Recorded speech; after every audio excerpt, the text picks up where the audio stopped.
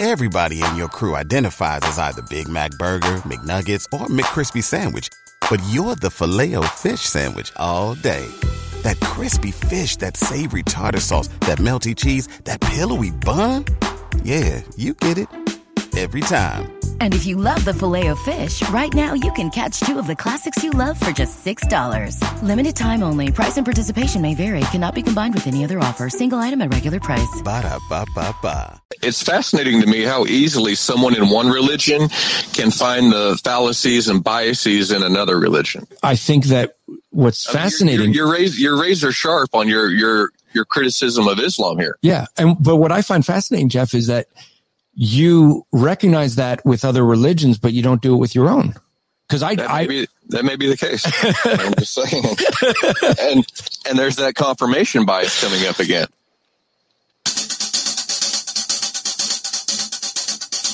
This is Apologetics Live.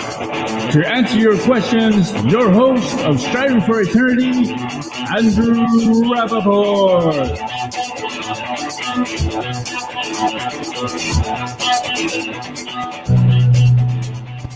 Well, welcome. We are live, Apologetics Live, here to answer your questions, challenges, or whatever else you may throw our way. Give you guys some updates. We're going to be joined by Eli. He's been here before, so I hope you guys will enjoy him. But to let you know, give you guys some updates on status. And what we're going to do, Eli, is we're going to give Matt's status first, then I'll give some status on me, but yours is the good news. So we'll put yours last because you should always end on good news. So you can't hear me. That's not good. Can folks hear me? Can folks? That wouldn't be good. Let's see. Can you hear me now? Okay, Eli, they say they can hear me. So Eli's got to check his speakers. We had this all working. They love technology because it works great when it works. And when it doesn't, oh well. All right. So this will be really bad if Eli can't hear us, because that would be bad. All right. Well, while we're waiting for Eli to get himself set up, let me give you an update on Matt Slick. Matt Slick is planning to move. I think it's in October, sometime in October. So he's probably with packing up and getting ready to move, and then moving and getting down to down there. And then what we end up seeing is he's probably going to be out the rest of the year is the way it's looking. So we're going to have some different people coming in. And just so you know, those different people will be next week. Will be Dr. Jason Lyle. Nope, wait, do I got that right? Let me double check the dates. I think it's Paul Taylor. Paul Taylor from Mount let's see.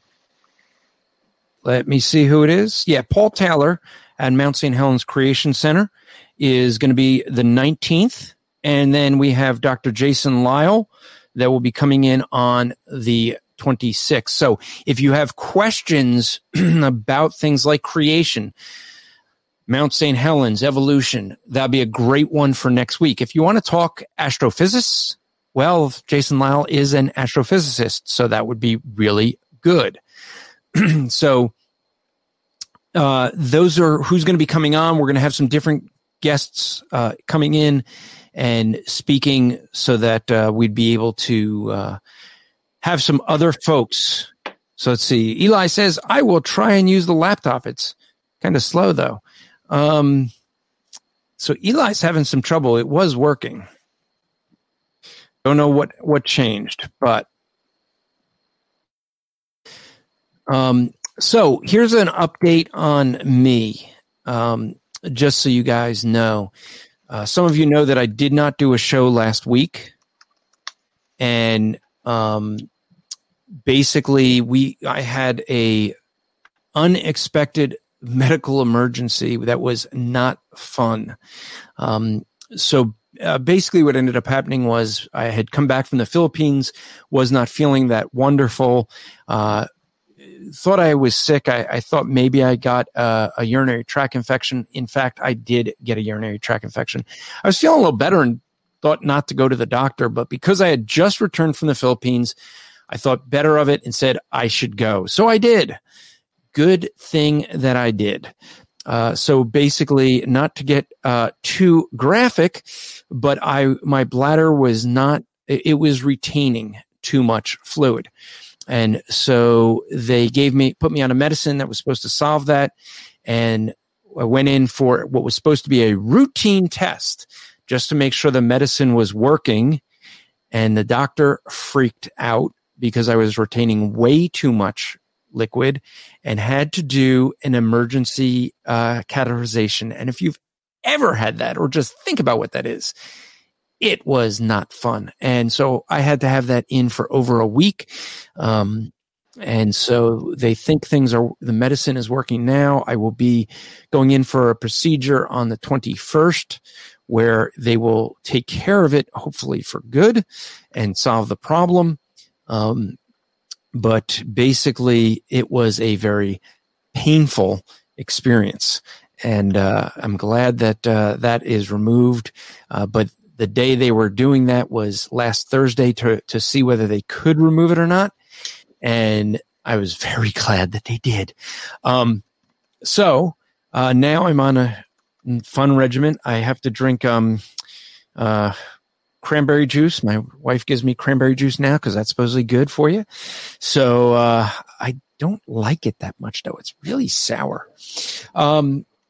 I don't know if Eli has his setup working yet. He looks like he's still working on something.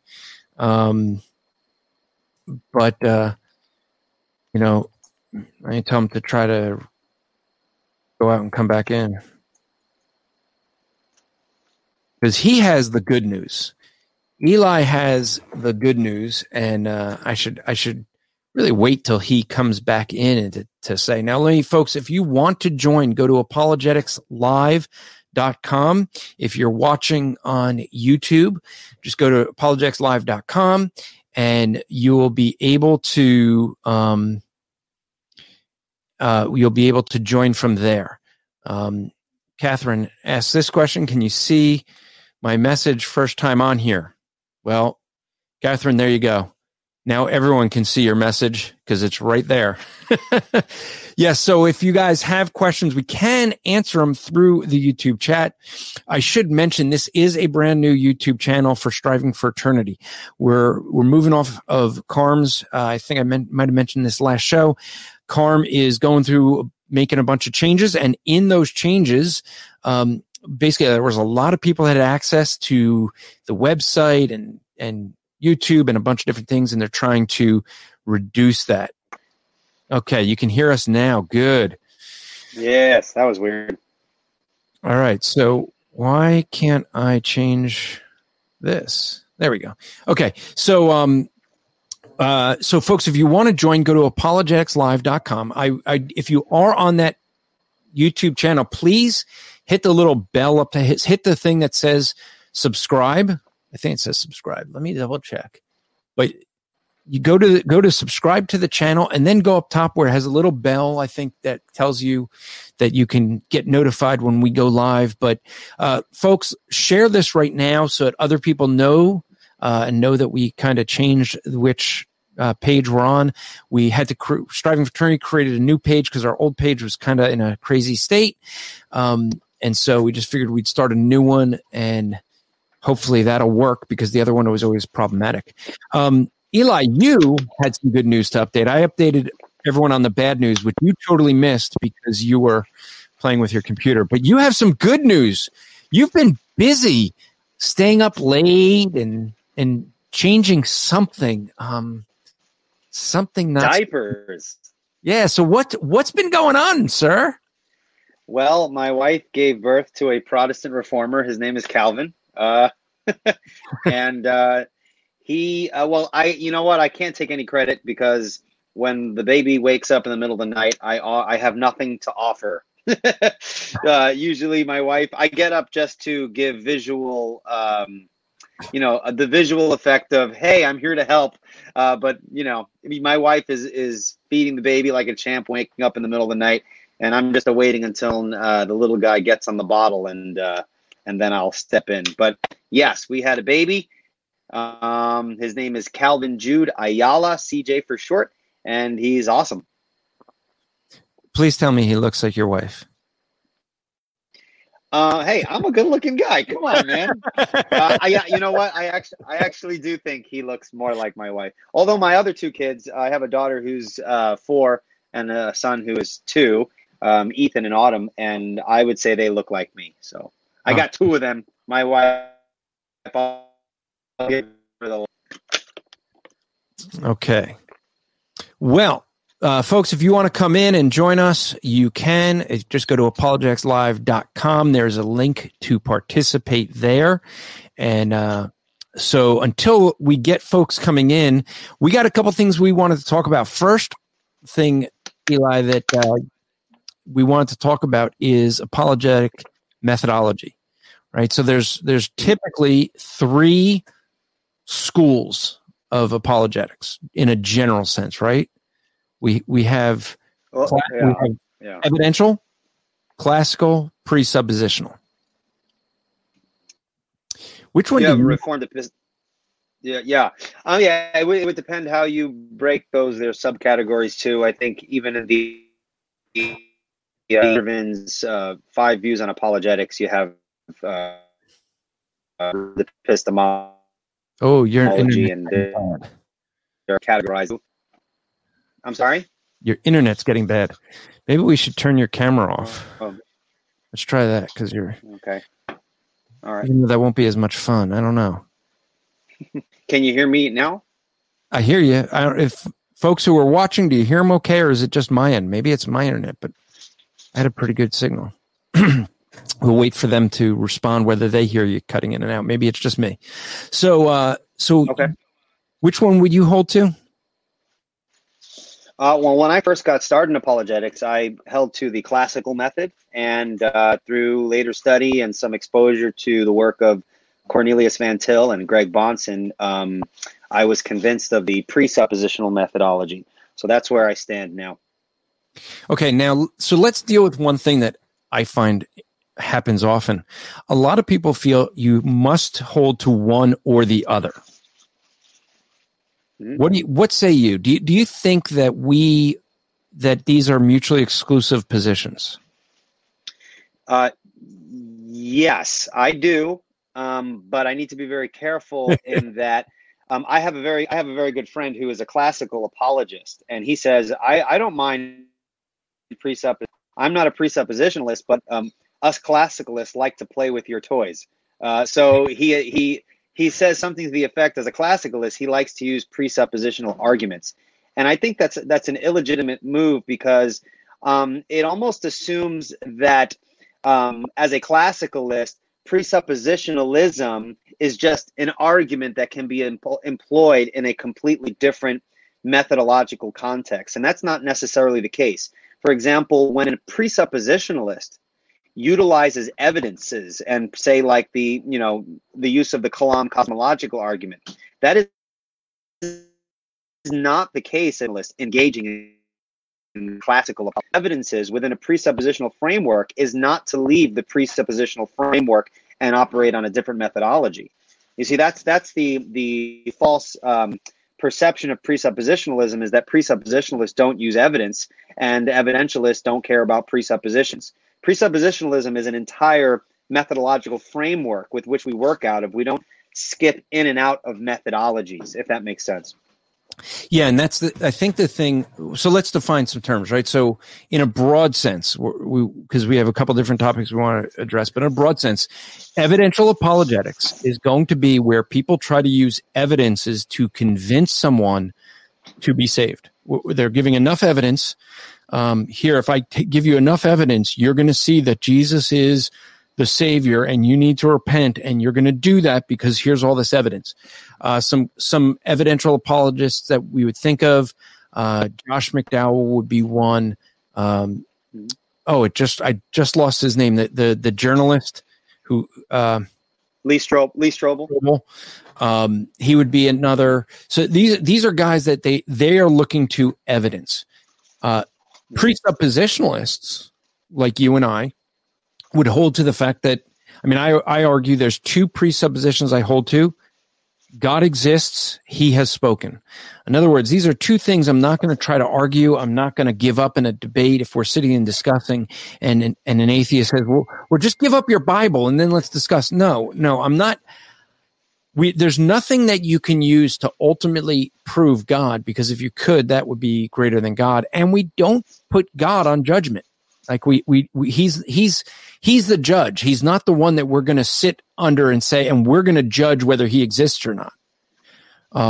So a presuppositional mindset starts with the fact that we could not know anything without God first existing. In other words, things like our ability to reason.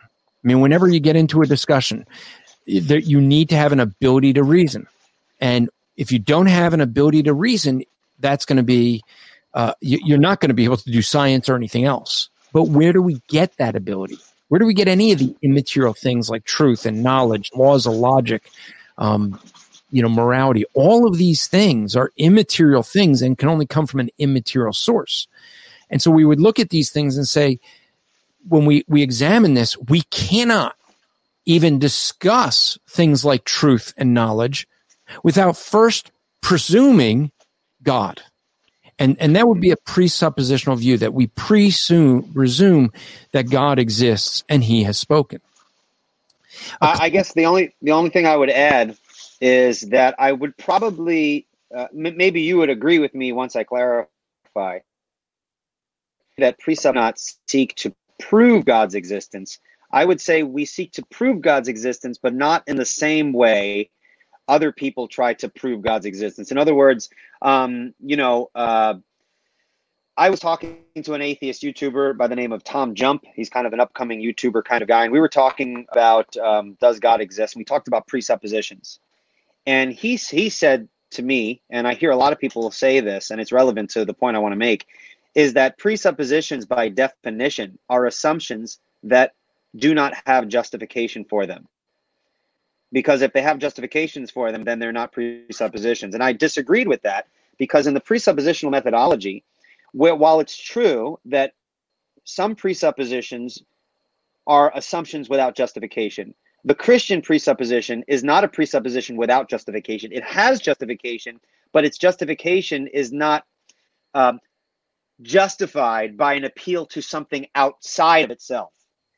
The justification for our presupposition as presuppositionalists is demonstrated transcendentally.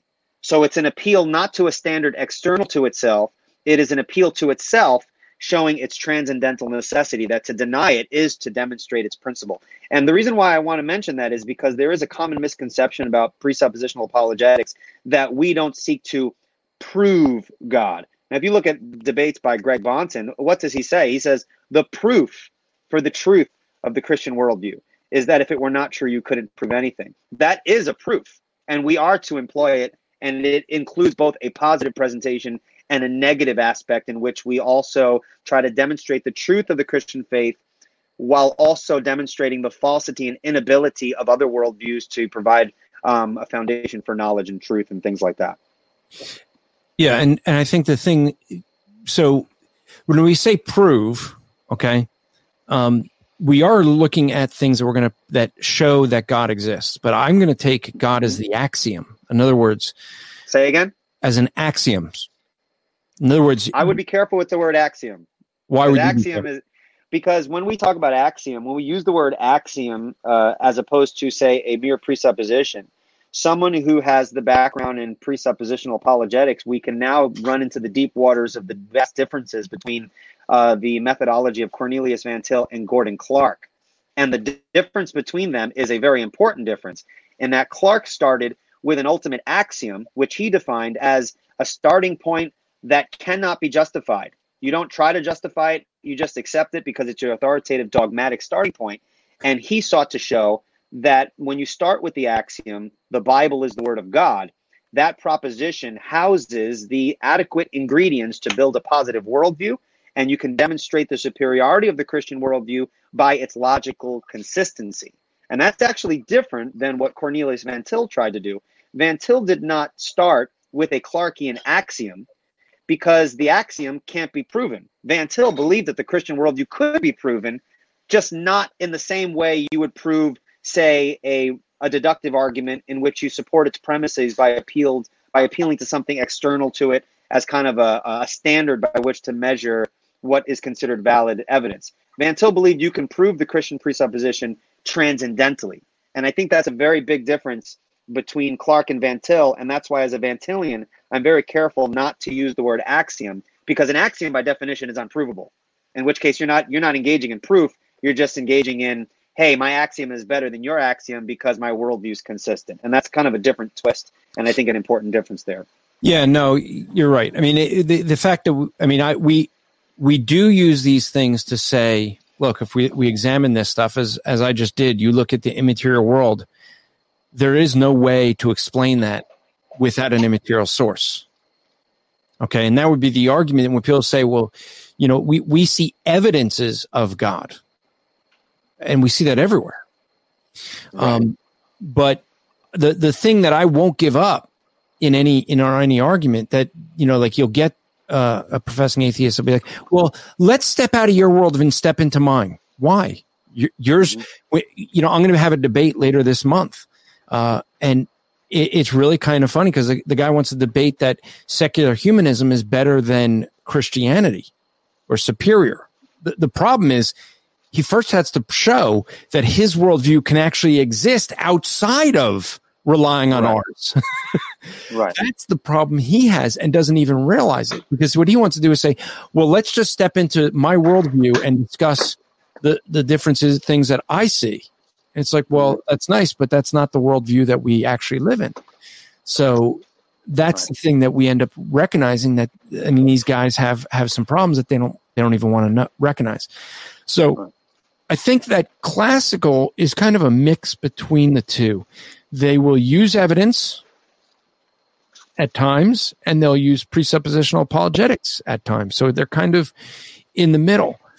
I would say they wouldn't use presuppositional apologetics. They would use, well, like you said, they use some of the tools. They use some of the arguments. Right, but I would say that the classical method is inconsistent with the presuppositional framework, even though, you can use a transcendental argument as a classicalist. But I would argue that within the classical framework, there are certain presuppositions that are inconsistent with the utilization of the kind of methodology that presuppositionalists use. But again, there are layers and crossovers in which, as a presuppositionalist, I often use the Kalam argument, but I don't think that that's illegitimate, since on my worldview, on my methodology, everything is evidence for God. And so if everything's evidence for God, I can talk about anything.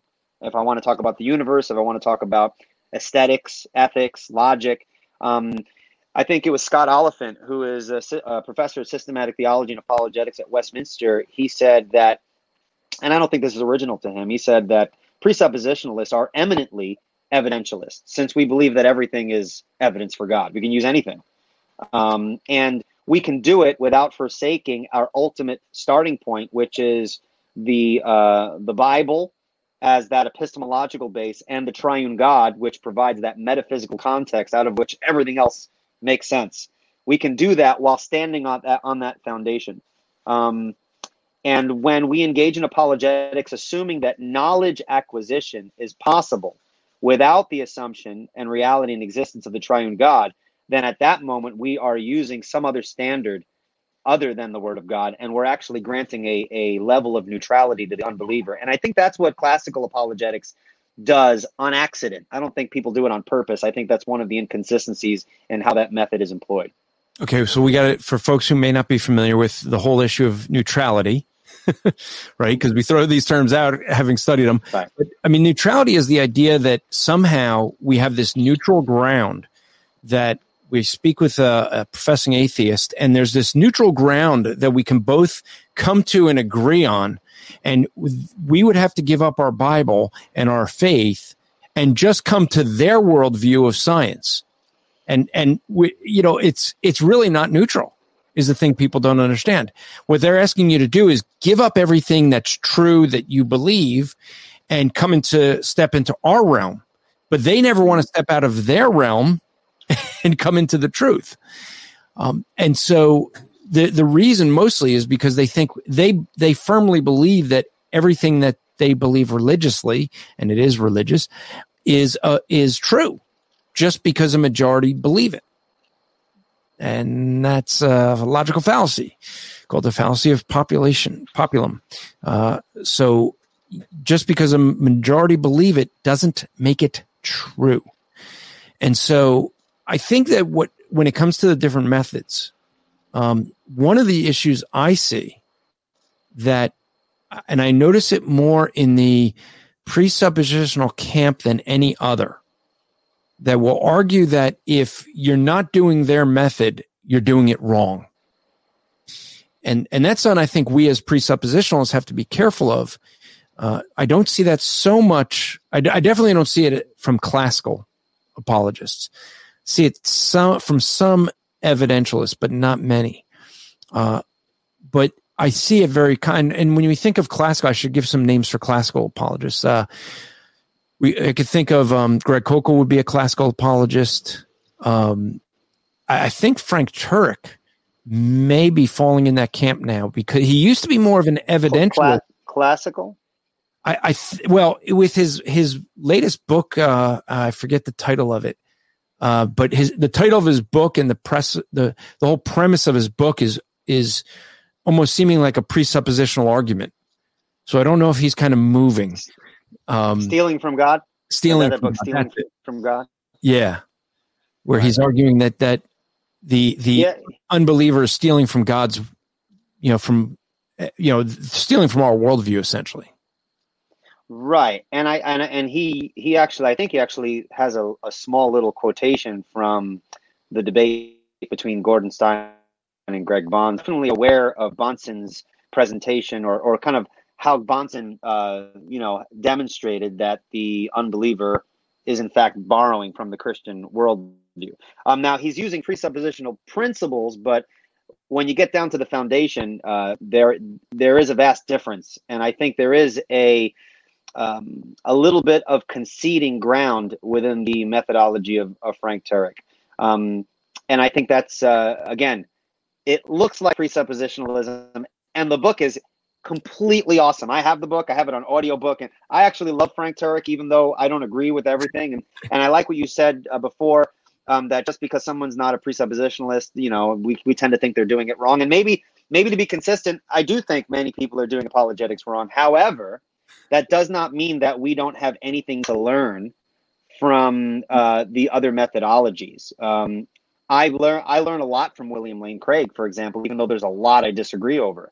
I learn a lot from Greg Koukl. I learn a lot. We need to be able to stand firm on a consistent biblical basis, allowing our apologetic methodology to be consistent with our theology, while at the same time not dividing unnecessarily over issues like this. People make these things, hills to die on, and we fail to see the value of what other people are providing. Very low in the presuppositional is a grasp on if people become intellectually lazy because it's like they'll throw in, when it is into some of the specifics, a lot of presuppositionalists are unable to, because they're just reading presuppositional works. They're not really dealing with some of the specific evidences that can be very useful when we're engaging with unbelievers. Yeah, and this is a thing where I think with the methodologies, we have to be careful not to. We gotta have grace in this, right? I mean, you'd be a good example. You started out more classical, like an R.C. Sproul. He would have been a classical apologist. I think he's now pre-supper, but but no, you started out one and you changed, right? Throw rocks when the man is gone.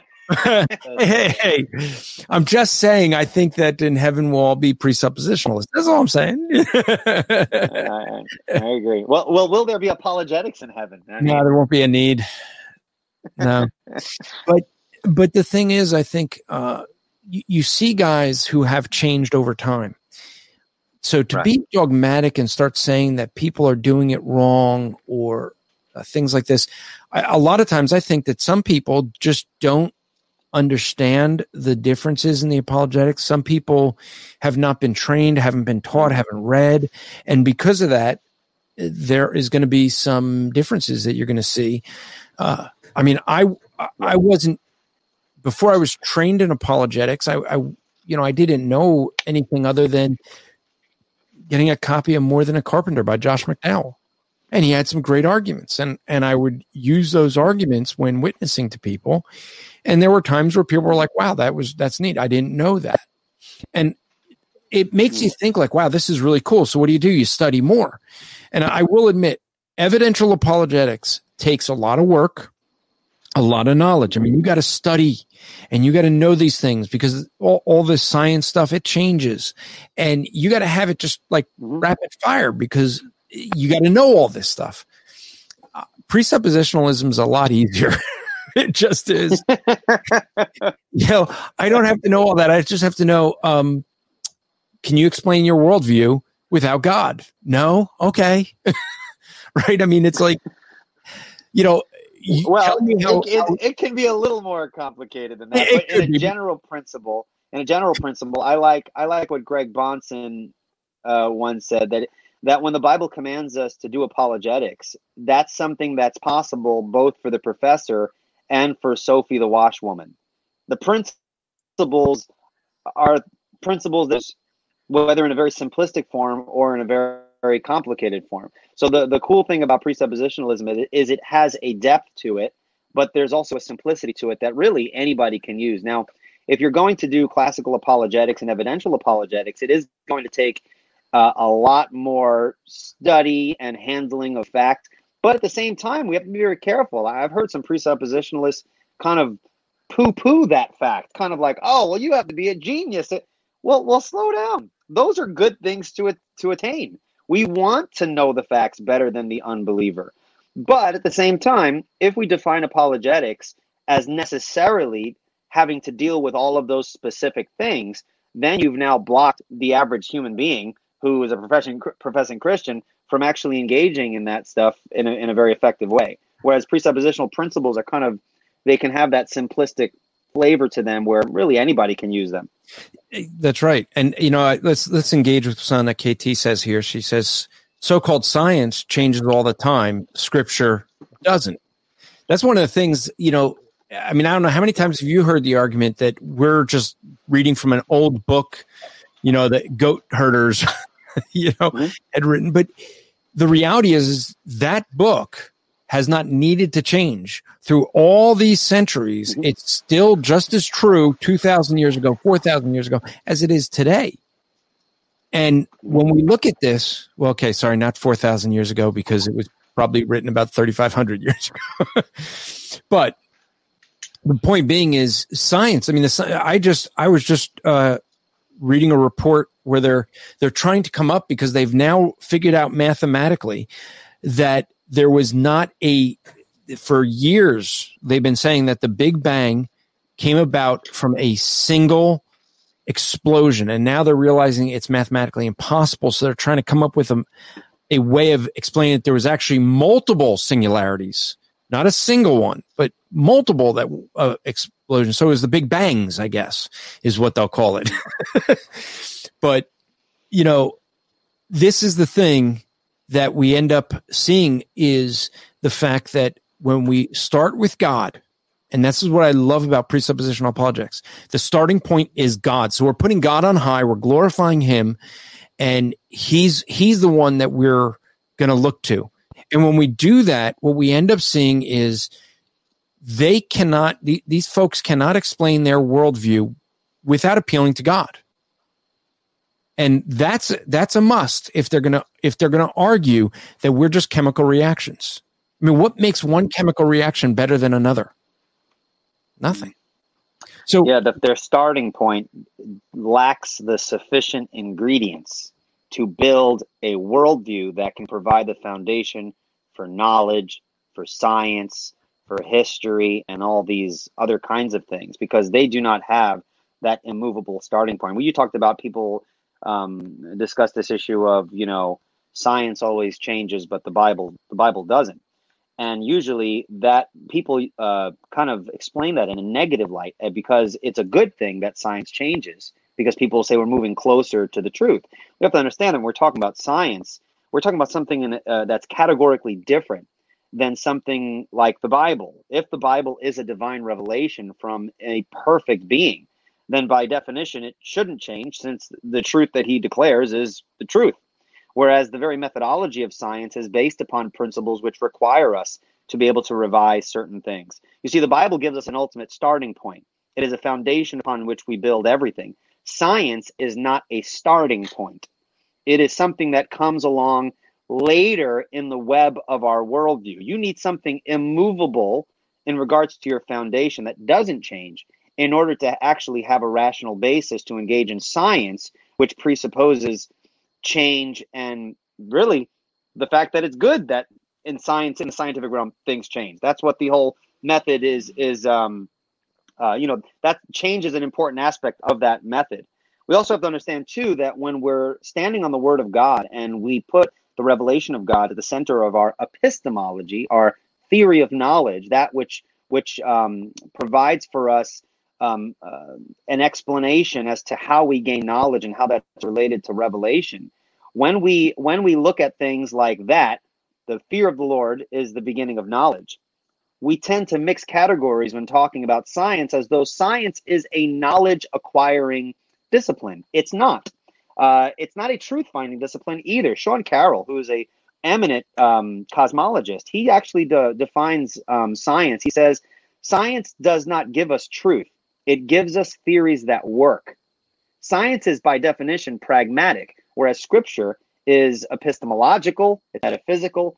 God is giving us information that's true and that we can know with certainty. And science doesn't really set itself up to provide that kind of thing, since they're completely different categories. So we want to keep those things distinct. Yeah, because, well, the underlying premise, though, is you can't do science without God first existing. That's you can't do science without an immovable starting point. Correct. Yeah. I mean, Right. There's an example I always give. When I was a kid, I made the volcano, out of plaster Paris, and put a cup in top, and you put a little baking soda, and then you pour the vinegar in it. Right. And I always ask, so what happened? And people are like, oh, well, it fuzzes over. Okay, is it morally right or wrong? And people go, what?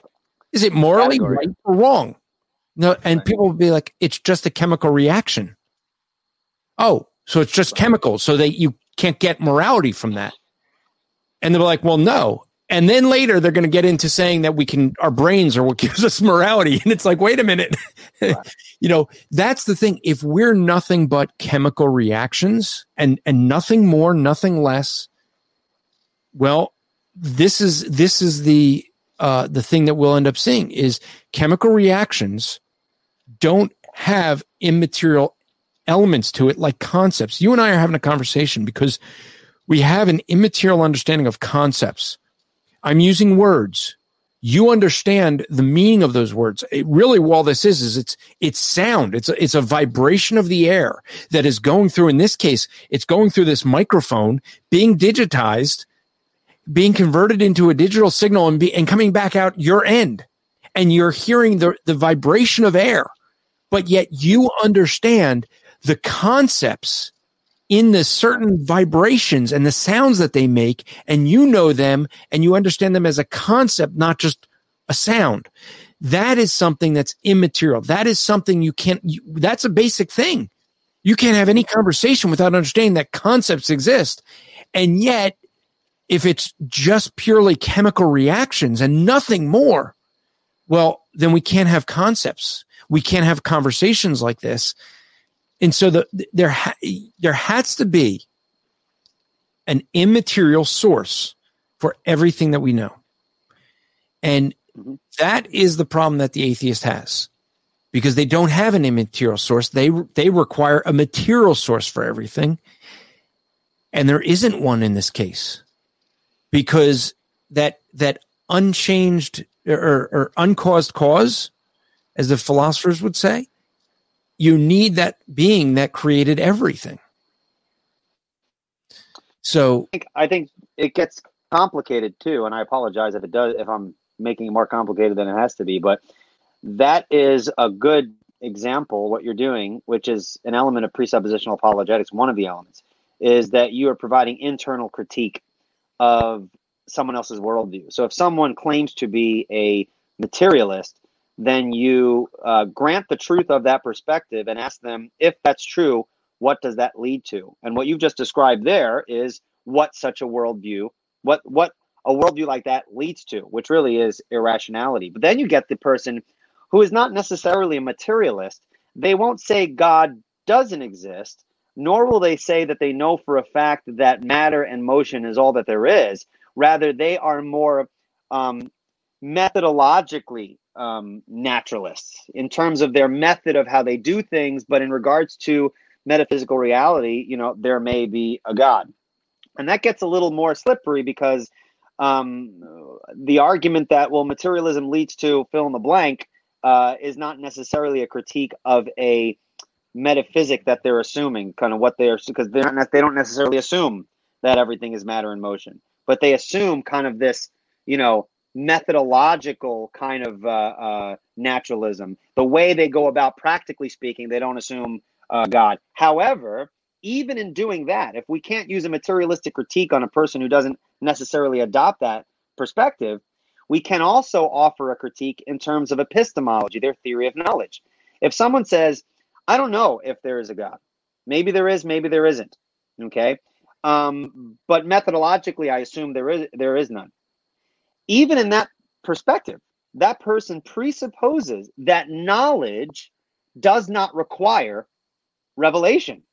So even in saying, I don't know if God exists, they are already taking a metaphysical stance, an epistemological stance, and they don't see God as a necessary element, in which case you can still engage in a worldview critique. How do you account for knowledge when you don't even know what the nature of reality is? You don't even have a theory of reality. So how can you connect, knowledge when you don't even know the object of that which is to be known? This is the problem with agnosticism. You can't have a rational worldview and start with the ultimate foundation with, I don't know.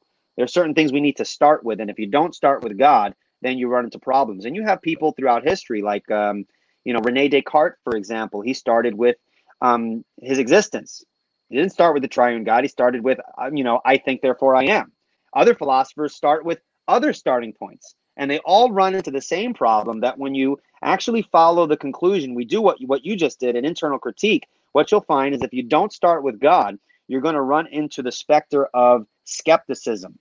And I think that is detrimental to any worldview that is trying to provide the ingredients, so to speak, for knowledge. You can't get knowledge if you start with, if you have a perspective that leads to skepticism. I hope that makes sense.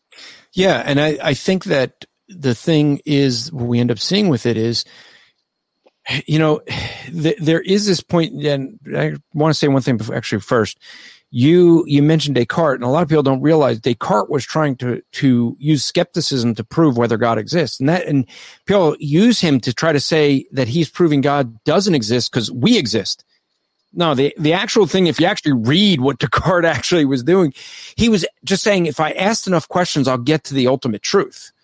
And if I keep asking questions, and he kept asking and asking it to the point where he got to the point of saying, I exist, basically. I think. Therefore I am. Therefore I exist.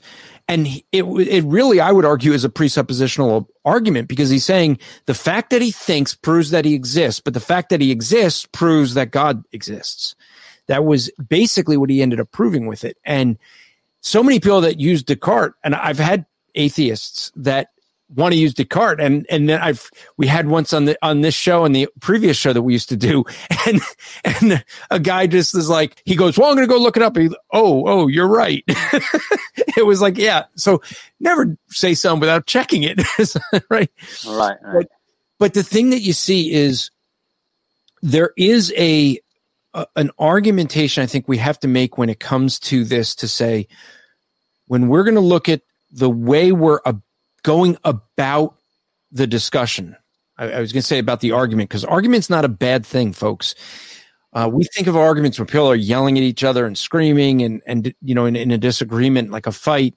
An argument is in philosophy is just going to be that you're trying to prove something. You're trying to convince someone of something.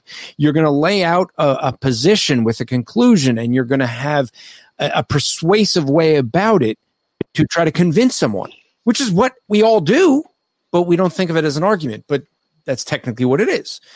And so in making an argument, when we look at these different views, these different ways of doing apologetics, I hope you're seeing that with Eli and I, we're trying to show that there's different ways to go about making the argument. Okay. And there may be some where people agree, people disagree, but it really is the ultimate thing is this, and this I know Eli is going to agree with me on. The purpose of any apologetics is not to show how smart you are, not to win a debate. The purpose is quite simply so that we could get to the gospel. Paul tells Titus to basically shut the mouth of the ignorant so that the gospel could go forth. And that's what we should be doing. We use the apologetics to get to the gospel. That's the important thing. That's what we want to focus on. And I think the beautiful thing about presuppositional apologetics is that unlike the classical method and unlike the evidential method, you can present an apologetic in which Christ is the center. It's not, you know, as some people say, you're not arguing about the complexity of the eye for 20 hours. Jesus is at the center. It's, you know, unless the triune God lives, and you know, and that includes Jesus Christ revealed in Scripture, you can't make sense out of anything. And so when you're talking about science, Jesus Christ is central. When you're talking about history, Jesus Christ is central. When you're talking about philosophy, Jesus Christ is, as the Logos, Jesus Christ and the triune God is connected to knowledge. Colossians 2:3, for in him are hidden all the treasures of wisdom and knowledge. So Christ is always at the center, and I think the presuppositionalist position, I think, does a better job in getting to Christ quicker because that's where we start. This is why generations ago used to call theology the queen of the sciences. It was the top because it's what everything else rests upon. Mm-hmm. And, you know, people have tried to remove God and do science without God. And it really makes a mess of things because they can't explain what they see. And because their goal is to try to deny God, and to do that, they go, well, we have to allow chance to be the thing that makes everything happen. It's just by chance. But then they start looking at the mathematics and go, well, 6,000 years isn't enough time for things to come about by chance because, boy, these cells are really complex. And then they start so they say millions of years. Then they start looking into a cell and finding out all these subatomic particles. And they find out it's even more complex than they thought of. And they go, oh, yeah, we can't go millions of years. We're going to go tens of millions of years. And then they get to subatomic level and it's like billions of years, you know, and it's still not enough. You know, well, I think the problem there is when you say, well, billions, well, thousands or whatever, all of that presupposes knowledge. You're making knowledge claims. You're presupposing that you can know certain things. When you remove God from your epistemology, your theory of knowledge, you must replace him with some other standard. And in the history of philosophy, it's been replaced with some form of autonomous rationalism or empiricism or whatever philosophical construct you want to put in. And when you look at the history of philosophy, all of them have relegated man to skepticism. This is why postmodernism is really the culmination of the failure of a lot of the philosophical perspectives that have come about, at least in the West. And Eastern philosophy is even worse if you're trying to get to certainty. So once you remove God out of your epistemology, you have to replace him with some form of rationalism or empiricism or a mixture of the both. And again, those perspectives do not provide that which is necessary to have knowledge, to have an adequate metaphysic, a theory of reality, and things like that. So unbelievers don't realize that God is not just this thing we plug in. Metaphysically, because God exists, knowledge makes sense. It's not just this unimportant thing we plug in. He is essential to knowledge, especially when we talk about issues of being created in the image of God, and we get into the issues of the soul, the mind, rationality, logic, and things like that. These things are connected. They're not just these accidental things that just we just come up with this idea of God, and you can do fine with or without him. He's an essential element of it, and I don't think people recognize how essential the concept of God is in the study of philosophy and building a theory of knowledge and reality and things like that. Yes. And so the thing is well, I want to move on to another topic that we want to talk about, the transcendental argument. But let me let folks know, if you have any questions about apologetics, about the Bible, maybe some challenges you have, you disagree with us, you were challenged at work and you didn't know how to answer it. That's what this show is for. So you can come in, ask questions. Can't promise we know all the answers, but we could try. Andrew does. I know someone who does. It's called God. He's called God. That's right.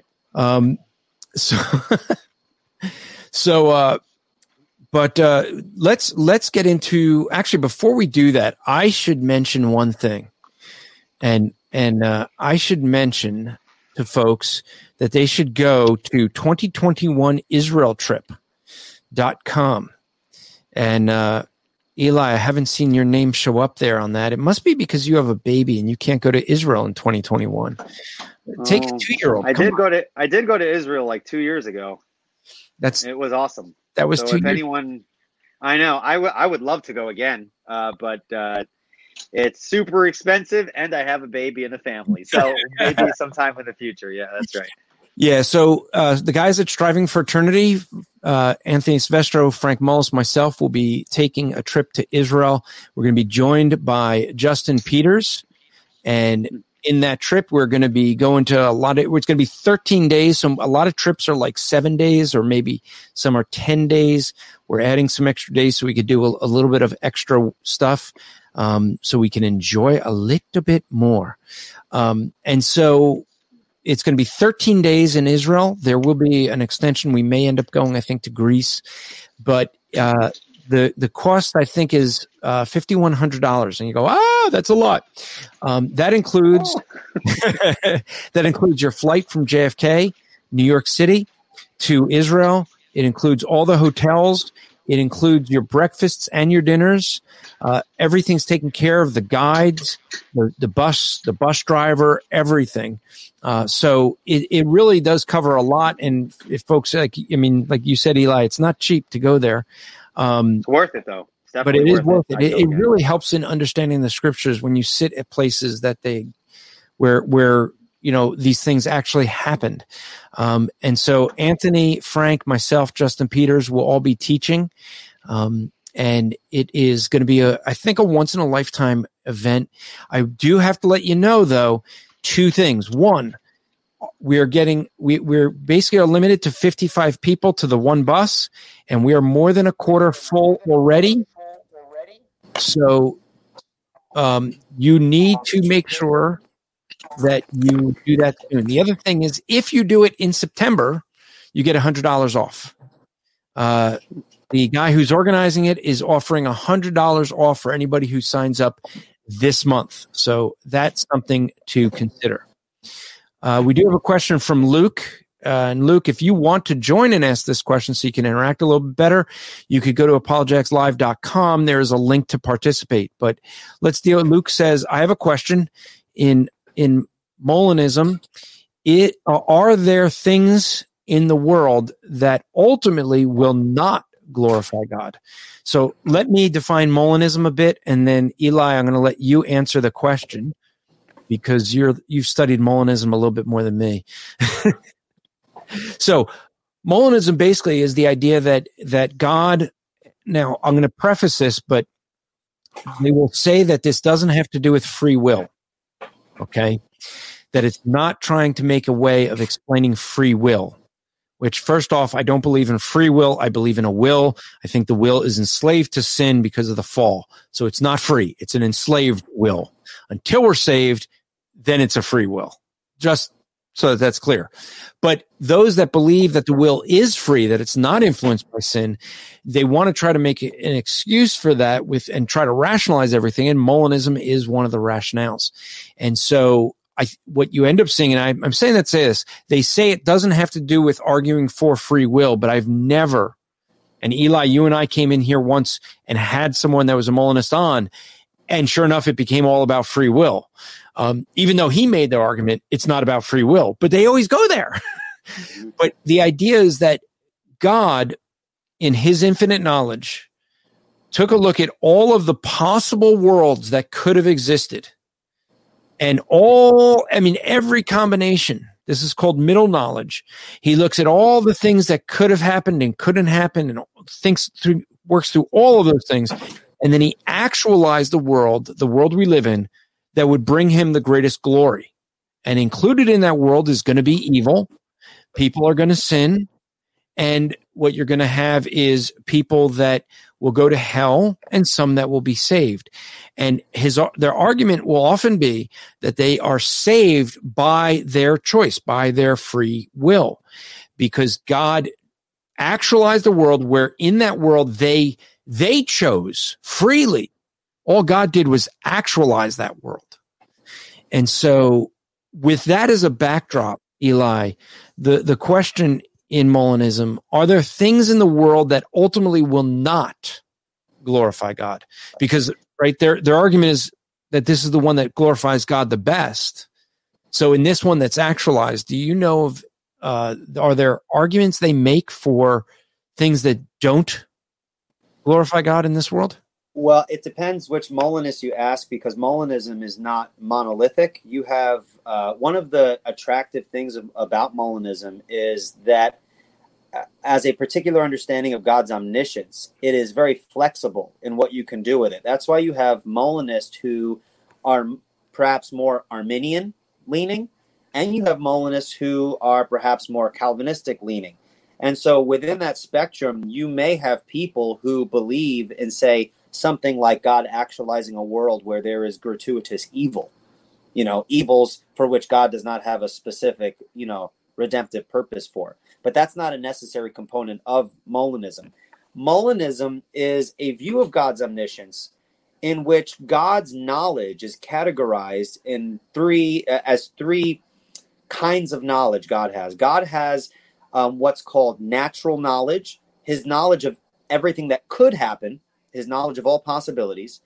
God has middle knowledge, which is his knowledge of counterfactuals, what would happen if certain things were to obtain. And then there is what's called God's free knowledge, God's knowledge of what actually will happen. Now, this is very important, and I'll answer the question once I get there. In between God's middle knowledge, his knowledge of what would happen if certain things were to obtain, and his free knowledge, God's knowledge of what will in fact happen, in between that is God's divine decree. And so Molinists believe that God has a decree. And so when God chooses to actualize one of the many worlds that are the objects of his middle knowledge, God will decree that world. And when it's decreed, everything within that world that God knows is going to happen will in fact happen, and it becomes his free knowledge. It will happen. Now, because there is a decree within Molinism, that decree can be described in many ways as Calvinists describe it. In other words, it is an all-encompassing plan. It includes God's purposes, and it includes everything meticulously so. You read in Molinist literature that they believe that God is meticulously governing all things such that everything will kind of fall out precisely the way God has planned.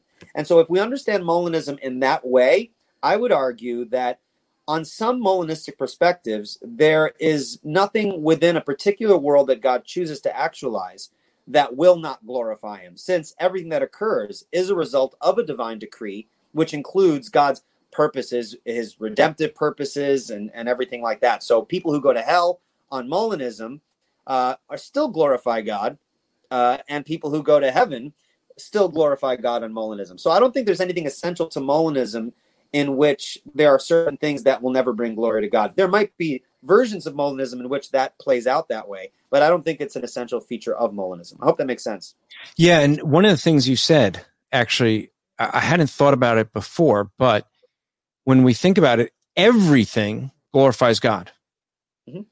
So if you recognize that fact that every single thing that ever happens will always glorify God, then when you think about Molinism with these different worlds where God figures out which one's going to give him the most glory, well, there isn't a world that gives him more glory than the other because all of them give him the most glory.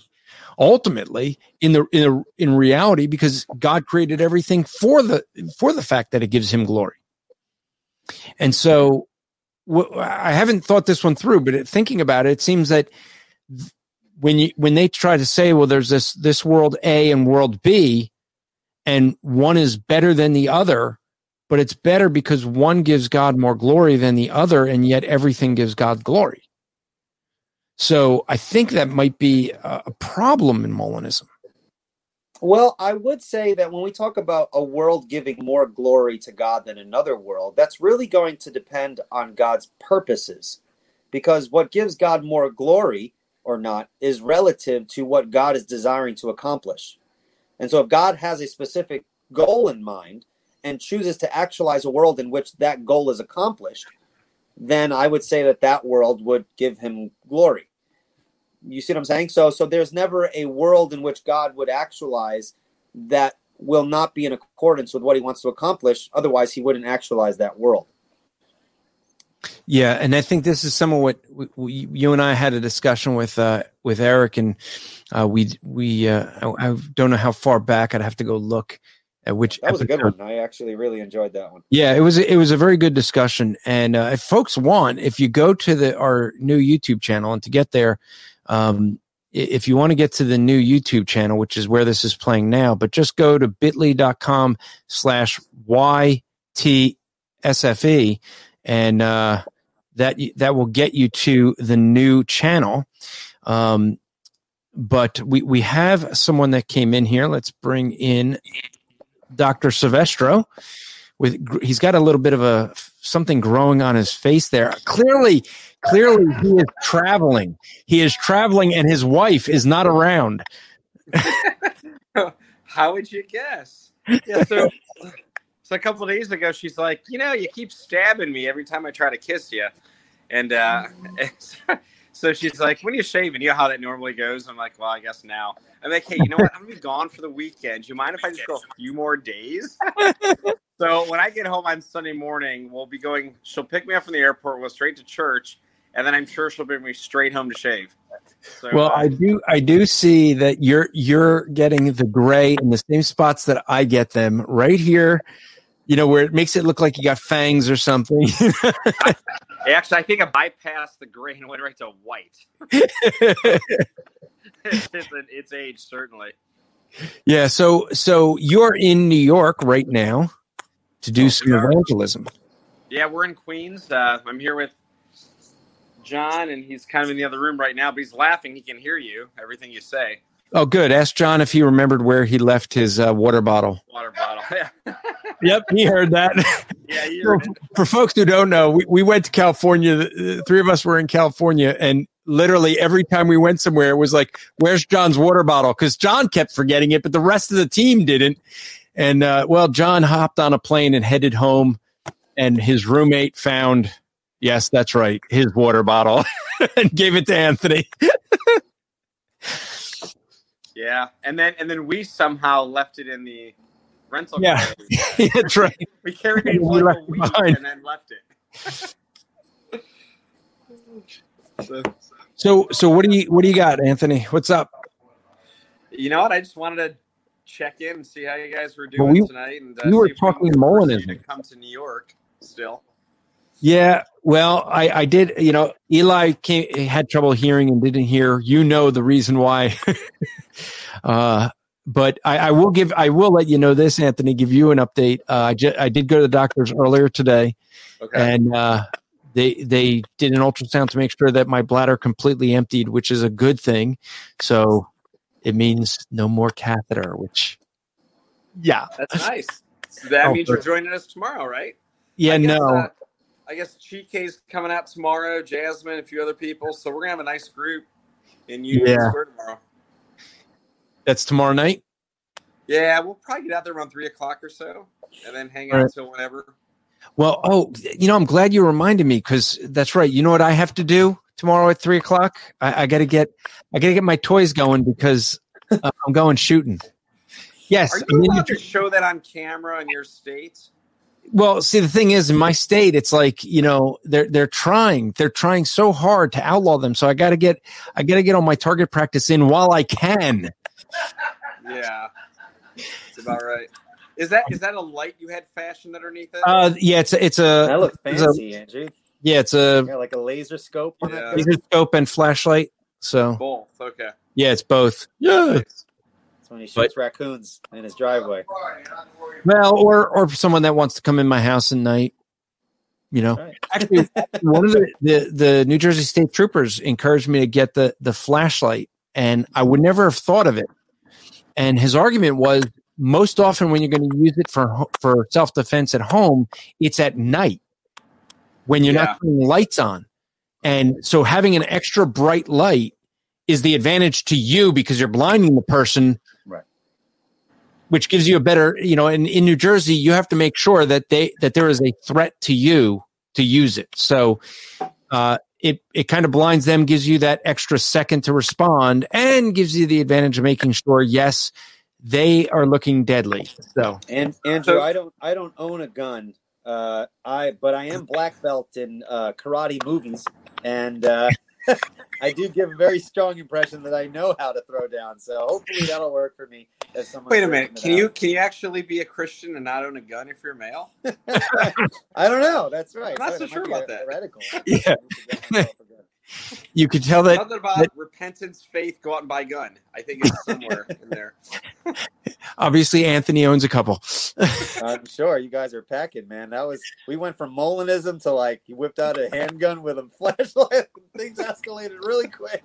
Oh, why? Do you want me to pull out the other one? Because I got to get my other one ready. Okay. Yeah, I have a Glock. Andrew already reserved his tickets for the new Rambo coming out. No, I only have 3. I got a Glock 19, a Glock 17, a Glock 19X, and a Smith & Wesson 9mm. I got a PS4. I got an Nintendo. Now, if we asked what Anthony had, I look like a gang member. I just put some fake teardrops in my eyes. I just meet the guy at the door. Yo, what do you want? And they usually just run away. So see, now if we asked what Anthony had, we'd be here for the rest of the show and then have nothing left. So Anthony, we were talking Molinism, and there was a question Jess asked. I asked Jess to join us, and folks, if you want to come in and join us, go to apologeticslive.com and you could join us. But Jess asked this: I'd like to hear why annihilationism is a false teaching, and also speaking in tongues. So that's, I think, I'm glad Anthony's here. I'm going to have definitely more ammunition to use the previous discussion against Eli when it comes to the tongues one. But let's start with annihilationism. Well, hey. Oh, wait. Matt Slick is calling me now. He wants he wants to give you some pointers because, you and Matt did 2 Apologetics Lives together, and both times tongues comes up. So what happens? I have to correct, you guys, especially Matt. I never bring it up. I'm a gentle, soft continuationist. I'm always open to the cessationist arguments. It's an area of theology that I haven't really thrown myself into. So I'm very interested. We can correct you tonight. Sure. Sorry? We can correct you tonight. Hey, that's fine. Let's start with annihilationism. All right. So annihilationism is the idea that when we die, and there are different views on this. I should state that there are a couple different views, but basically the idea is when we die, those who go to heaven go to heaven. Those who are going to be judged and will end up going into some form of soul sleep, an unconscious state. They'll wake up for that end that great white throne judgment. And on Judgment Day, they will be judged and go into non-existence. And some will say that non-existence is eternal, and that's the eternal consequence. But the teaching of annihilationism is a core to Jehovah's Witnesses. That was the very reason that they actually started. But there's other groups that believe in it as well. It's becoming more prevalent, unfortunately, in evangelicalism. Now the question, I think, is why is it a false teaching? I think I can answer that because when we look in Scripture, the best verse to go to for this is Daniel 2:12-2. And the reason I like this one is because it puts both eternal life and eternal death in the same verse. Daniel 12:2 says, "For many of those who sleep in the dust of the earth will awake, some to eternal life and some to eternal contempt." So you see that there's the comparison there. That whatever that eternal life is, because people want to say that the eternal life is it's living continuously, but the eternal contempt they want to say is a non-existence. But whichever way that eternal life is, so it is for the eternal contempt, which we would argue is the second death. And so that's why I would say it's a false teaching. I'll let you guys open up if you have other things you want to add to that. Again, that's an area that I have not looked into for too much. So I would agree with you. I hold to a traditional view of every Thursday night. Conscious eternal torment. I just recently became phone friends with Chris Date. Oh, I'm sure you're familiar with Chris. Yeah. And if you go to carm.org, there's a whole, I forget how many, I think Matt released like 155 articles on Chris's view and the whole thing. And so, that's a good resource to go to for some of this. But now let me ask you this. You may not be able to answer that, but do you think it's heresy? Because some will say that believing in this damns you to hell. You can't be saved. Yeah, I think when we're talking about essential doctrines, I mean, people ask me all the time, how do you know the difference between an essential doctrine and a non-essential doctrine? And I've always understood that essential doctrine are identified with qualifiers in Scripture. So unless you believe that I am, you will die in your sins. And if a doctrine doesn't have the qualifier, which makes it an essential, that doesn't mean it's not important, and it doesn't mean it's not connected to the essentials. But I think at that point, I'd be very careful what I would say is not just heresy, but damnable heresy. I'd be careful if there's not an explicit qualifier to that doctrine in Scripture. All right. John, what do you say? See you there on camera. John, where's your water bottle? I don't know, man. It could be somewhere in somebody's some thrift store or something. I got a water bottle. He's right got throwaway ones. I got a little one now. Yeah, that's what you need. Disposable ones. You need the bigger one. Those little bottles, that's heresy. That's damnable heresy. Yeah, how about here? Here's mine. Although it's not throwaway, it's glass, but that's fancy. That's a fancy one. That's twice the size of yours. Just saying. All right. Hey, Andrew, show John how you just got saved. Show him your little toy. He's talking about the Glock. Oh my goodness! I'm sure you're a gun guy, huh? No, I'm a Christian. With a gun. I didn't know you were into that's cool. Well, I started shooting. That's why he wins arguments when he does apologetics. He just got an argument there.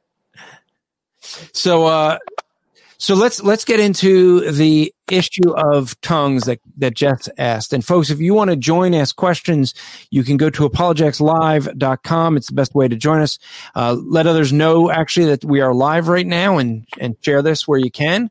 So others will know. I know our numbers are down because we switched channels on YouTube. So we kind of expected that. All right.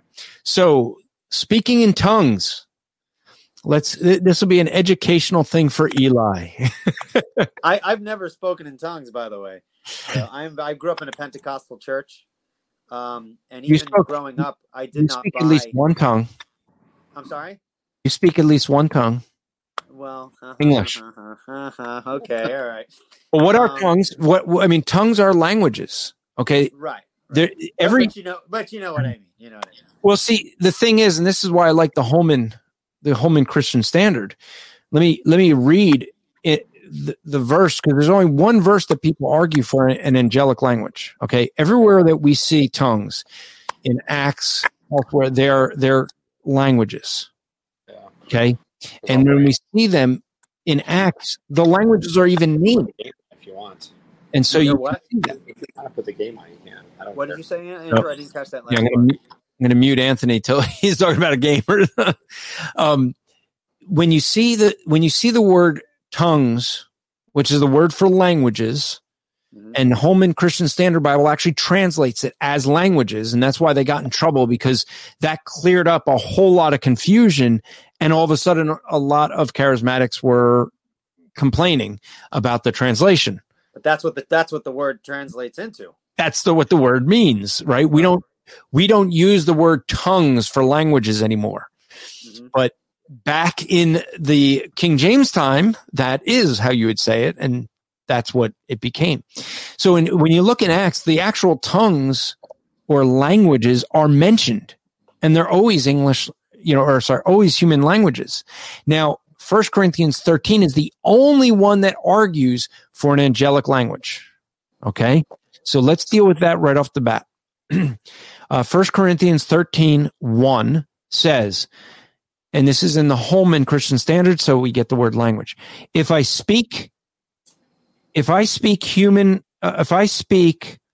human or angelic languages, but do not have love, I am a sounding gong and a clanging cymbal. So what he's doing here hermeneutically, right? We got to examine this. What he's doing here hermeneutically is he's looking at the issue of what is more important, the speaking of these other languages or love. The emphasis is love. Now, he's using a form of sarcasm or, expounding beyond what's real, because he says if he speaks in the human languages or even in angelic languages. Now, is there an angelic language? People would say that because this is mentioned here, there must be, Matt would say, well, angels must speak to one another, so they must have their own language. Well, how do you know their language isn't Hebrew or Spanish or, well, it wouldn't be English, because English is too confusing. That just can't be in heaven. So when you look at it, how do you know that this is saying there is actually an angelic language? I would say it's not. I would say he's using an extreme that's impossible. Why? Because of the very next verse. And one thing you can never do is rip this one verse out of its context. The very next verse says, if I have the gift of prophecy and understand all mysteries and all knowledge, and if I have all faith so that I can move mountains, but do not have love, I am nothing. Now, if you had all knowledge, what would we call you, Eli? Call me God. That's right. So this is obviously an exaggeration beyond what's real, because none of us can have all knowledge. So if you look at verse 2 and recognize that can't be possible, then the same is true for verse 1. It's sarcasm. He's talking to people who are priding themselves on their spiritual gifts, and they're boasting about their gifts, but they're not loving one another. You see that throughout chapter 12, 13, 14. And when you look at 13, the whole chapter is about love, that love is the more important thing. So, Andrew, would you say that you're not denying that there may be an angelic language, but you're saying that that's not necessitated from that text, given the nature of the sarcasm that text is expressing? I would say the angels obviously communicate. Mm-hmm. What language? Who knows? Is it a language different than the ones that some humans communicate in? We don't know. It doesn't need to be. It could be one of the human languages that we already know. And maybe because here's the thing, I have a response to that though. Mm-hmm. That's the tricky thing. Did God create man first or angels first? Well, I have a rap report on that. because if angels are created first, then they would have been communicating before man came on the scene, and that language, whatever it was, couldn't be human language, since humans didn't exist yet for however long until they're actually created. So I think it would be, if they're created first, I think it would be okay to think that they have their own language, but I think I would agree with you that the way that text is constructed, it doesn't necessitate that that's referring to, the possibility that someone can speak in tongues of angels. Well, the thing, here's the thing to think about. You have people that don't know English. People that are, we should add Justin Peters to the call. Hey, Justin Peters, you're live on Apologetics Live right now. I am. You are. Are you seriously, am I? You seriously are, because I just put the phone up to the microphone. How's it going, Justin? Oh, gosh. Well, I got to think of something intelligent to say, I guess. No, you should go to apologeticslive.com and join us. Well, I'm out walking the dogs, so it's a little hard to do. All right. Well, give me a call in about 40 minutes or so. Idaho. All right. Talk to you later. Bye. I love Justin, man. He's got some. He's not in Idaho anymore. Yeah, that's right. He moved to Montana. Montana. Yeah, he's being closer to the grandchildren. So, Andrew, I think it's worth noting. Now, I am in lockstep with you on this passage of 1 Corinthians 13. He's clearly being sarcastic in verse 1. Clearly sarcastic again about all knowledge. The passage about love. I'm with you. Now, if you open up the inspired version, the version where the translators were given special powers by the Holy Spirit to correct the Greek and the Hebrew, that version? You must mean the King James. Yeah, that one. So if you open up the King James, you will find that the wording is slightly different in 1 Corinthians 13 versus every other version. So the Pentecostals are going to go to the beginning of 1 Corinthians 13 in the King James because the wording's slightly different. So that's why so many of them are King James. So here's what King James says. Do you have it? No, I can't pull it up because I'll read it. So this is in the King James. Though I speak with the tongues of men and of angels and have not charity, I've become a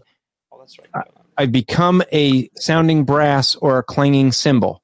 And though I have the gift of prophecy and understand all mysteries and all knowledge, and though I have all faith, so that I can remove mountains, and do not have charity, I am nothing. Yeah. Yeah, so it says though, right? And, yep. And it changes it slightly. Now I've recently gone through this passage, and you look at every other major translation, they are all in lockstep except for the King James. Right. Yeah, every one of them. I'm flipping through them. The nice thing about my Logos, NASB, every one of them is. Yeah. If I speak. So, Yep. Anthony, are you saying that the King James says "though," which gives the impression that Paul does actually speak those languages, and so that translation seems to support the view that one can speak in the tongues of angels? Is that what you're saying? That's what I'm saying. That's where people will pull from, is that passage from the King James. The King James. Yep. Okay. All right. I never noticed that. Okay, cool. Now, here's the thing to realize. Think about this. You have people that don't speak any English. They speak Spanish. Some that speak Chinese. Some that speak whatever. I mean, you think about all the languages in the world. And yet, for many, we can't prove this in Scripture, but many believe that the moment we die, we can all communicate with one another. How will that be? I mean, will we all speak one language in heaven, and what would that be? I would say that if we do, that's probably the same language that the angels speak now. And but it's a language. But here's the thing. When we come to the gift of speaking in languages, what I find interesting is almost everybody speaks the angelic language. Yes, that's what makes it suspicious. Okay. Right? I mean, I don't know. I asked this question of every single person that says they speak in tongues. And my first question is, what language do you speak? And they go to this verse to say, well, I don't speak a human language. So there must be like tons and tons of angelic languages. But the question comes in when you look at 1 Corinthians 12, 13, 14. If you're speaking some angelic language, how is that benefiting the church? It's not, because no one understands it. But if I walk in to a Spanish congregation or into a Spanish setting where I'm sharing the gospel in Spanish, not knowing Spanish, or I walk in and someone can translate it into the language. I start speaking Spanish and a Spanish speaker can translate it into French because they know both. Well, then you have someone that can translate that and it benefits the church. Me speaking gibberish doesn't benefit the church. And that's really what a lot of this is speaking of gibberish. Okay. So is there a passage that says that tongues will cease? Well, actually there is. Okay. This is in the same chapter in 1 Corinthians 13. When we look, it starts in verse 10. It says, but when, well, actually, let me back up. Let me start in verse 8, so we have some context. I'll really start in verse 9. But love never ends. But as for prophecies, they will come to an end. Okay, so prophecies are going to come to an end. That end is, because of the way it is in the Greek there, okay, that end that is going to come to, it's going to be a passive thing. So they come to an end. As for as for languages, they will cease. Now, this is a future middle indicative, which means it's going to cease on its own. Okay? It's not a future passive indicative the way that the prophecies are going to cease. And also, when it says, and knowledge will come to an end, that also is the same future passive indicative. In other words, something acts on this thing that ends prophecies and ends knowledge. Okay? But the languages end on their own. That's going to be an important point. Now, the question is, what is going to bring an end to this stuff? Okay? What we see in starting in verse 9, for we know in part and we prophesy in part. So we have a partial knowledge right now. Okay? And what was being done at that time? Well, Scripture was being written. It was partial. He says, but when that which is perfect comes, okay, the partial will be put to an end. So the big question is, what is the perfect? That is the question that you have to look at to say, once the perfect comes, whatever this is, the Greek word teleos, which means it can be translated perfect, but it also can be translated mature or complete. Why do I make that emphasis? There's a lot of people, because of the English word perfect, they say this must refer to Jesus Christ because only Jesus is perfect. But they don't look at that word the way it's used everywhere else in Scripture and say that must be absolute perfection. Nowhere else is it used as absolute perfection. So, correct. And so you can't argue that this has to be Christ because of the English word. Without we have to understand the Greek, and the Greek is the idea of something that comes to maturity, comes to completion, comes to perfection. It's the finalizing of something, which is right in the context here. So whenever this thing becomes finalized, then these gifts go away. Prophecy, which is a gift of revelation; tongues, which is a gift of revelation; knowledge, which is a gift of revelation. So we see that these three gifts have to do with revelation. So in the context, the clearest argument, I think, is that when the revelation of God was completed, the canon was completed, there is no more need for prophecies. There's no more need for knowledge. So when the canon was closed, that acted upon those gifts and they ended because they didn't continue. All right, can I ask a question? Let me just finish one more point. Sure, go for it. Because it'll be in the context. Now, the tongues, if you're given the gift of tongues, you have that as long as you're alive.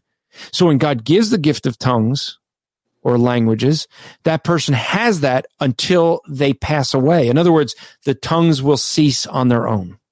Mm-hmm. Fits within the context. Go ahead. Right. Now, and I'm not disagreeing with you, but I'm just thinking in terms of someone who would disagree. Is that when you refer to the perfect as the closing of the canon, is that not an argument from silence? That's not what it says.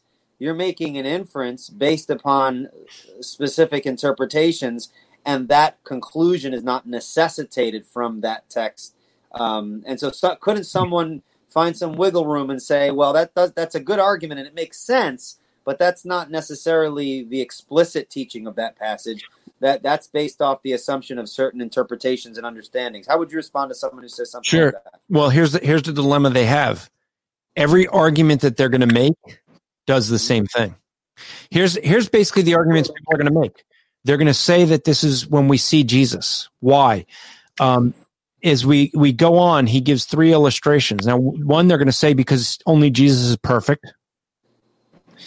Or what we see here is 3 illustrations. And now notice what the illustrations are.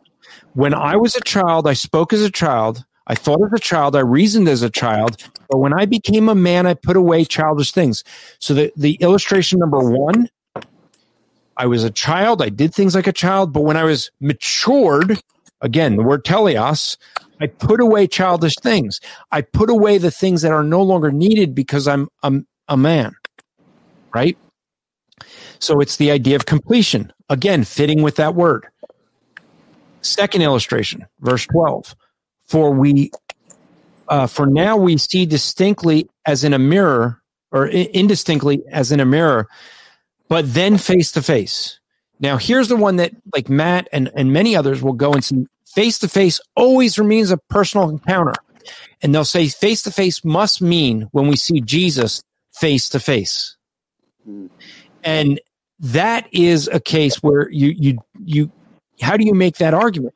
Because the context here that we see is that this is something where he's saying that this is, again, an illustration. Just like the first one's an illustration, this is an illustration of looking in a mirror dimly. Now, the reason I think we have such a hard time with this is because when we talk about looking in a mirror, we have a pretty good mirror, right? Hold on, I got a mirror right here.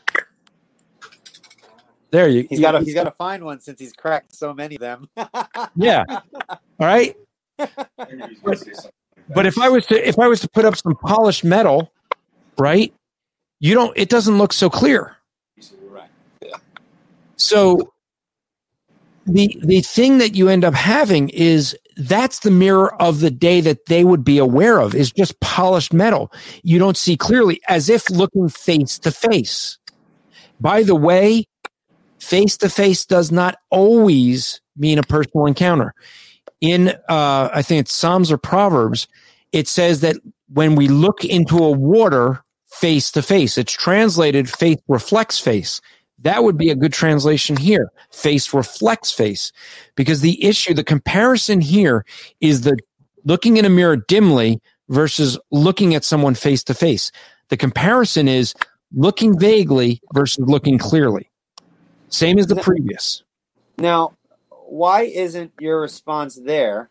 Why doesn't that commit the tu quoque fallacy where you admit, well, I have to make an inference, but so do you? Suppose I gave the interpretation you gave. You said that someone could say this, they'll have to say this, and therefore they'll do the same thing. They'll have to infer. What if the person says, yeah, I interpret it, it's talking about Christ, but I could be wrong. And so in admitting that they could be wrong in that interpretation, the point is still made that the explicit teaching of that passage is not necessarily referring to the closing of the canon. It could, but that's not a demonstration. Well, here's the thing. So, even if I didn't have a proper interpretation of the text. Well, if I'm going to look at this face to face as the argument, or as the next illustration, okay, says, now I know in part, but then I will know as I'm fully as I am known. And so they say, well, when will we know fully? When we're with Christ. And so the thing that we end up having is you see three illustrations. All three do the same thing. They show something that's partial to complete. Okay.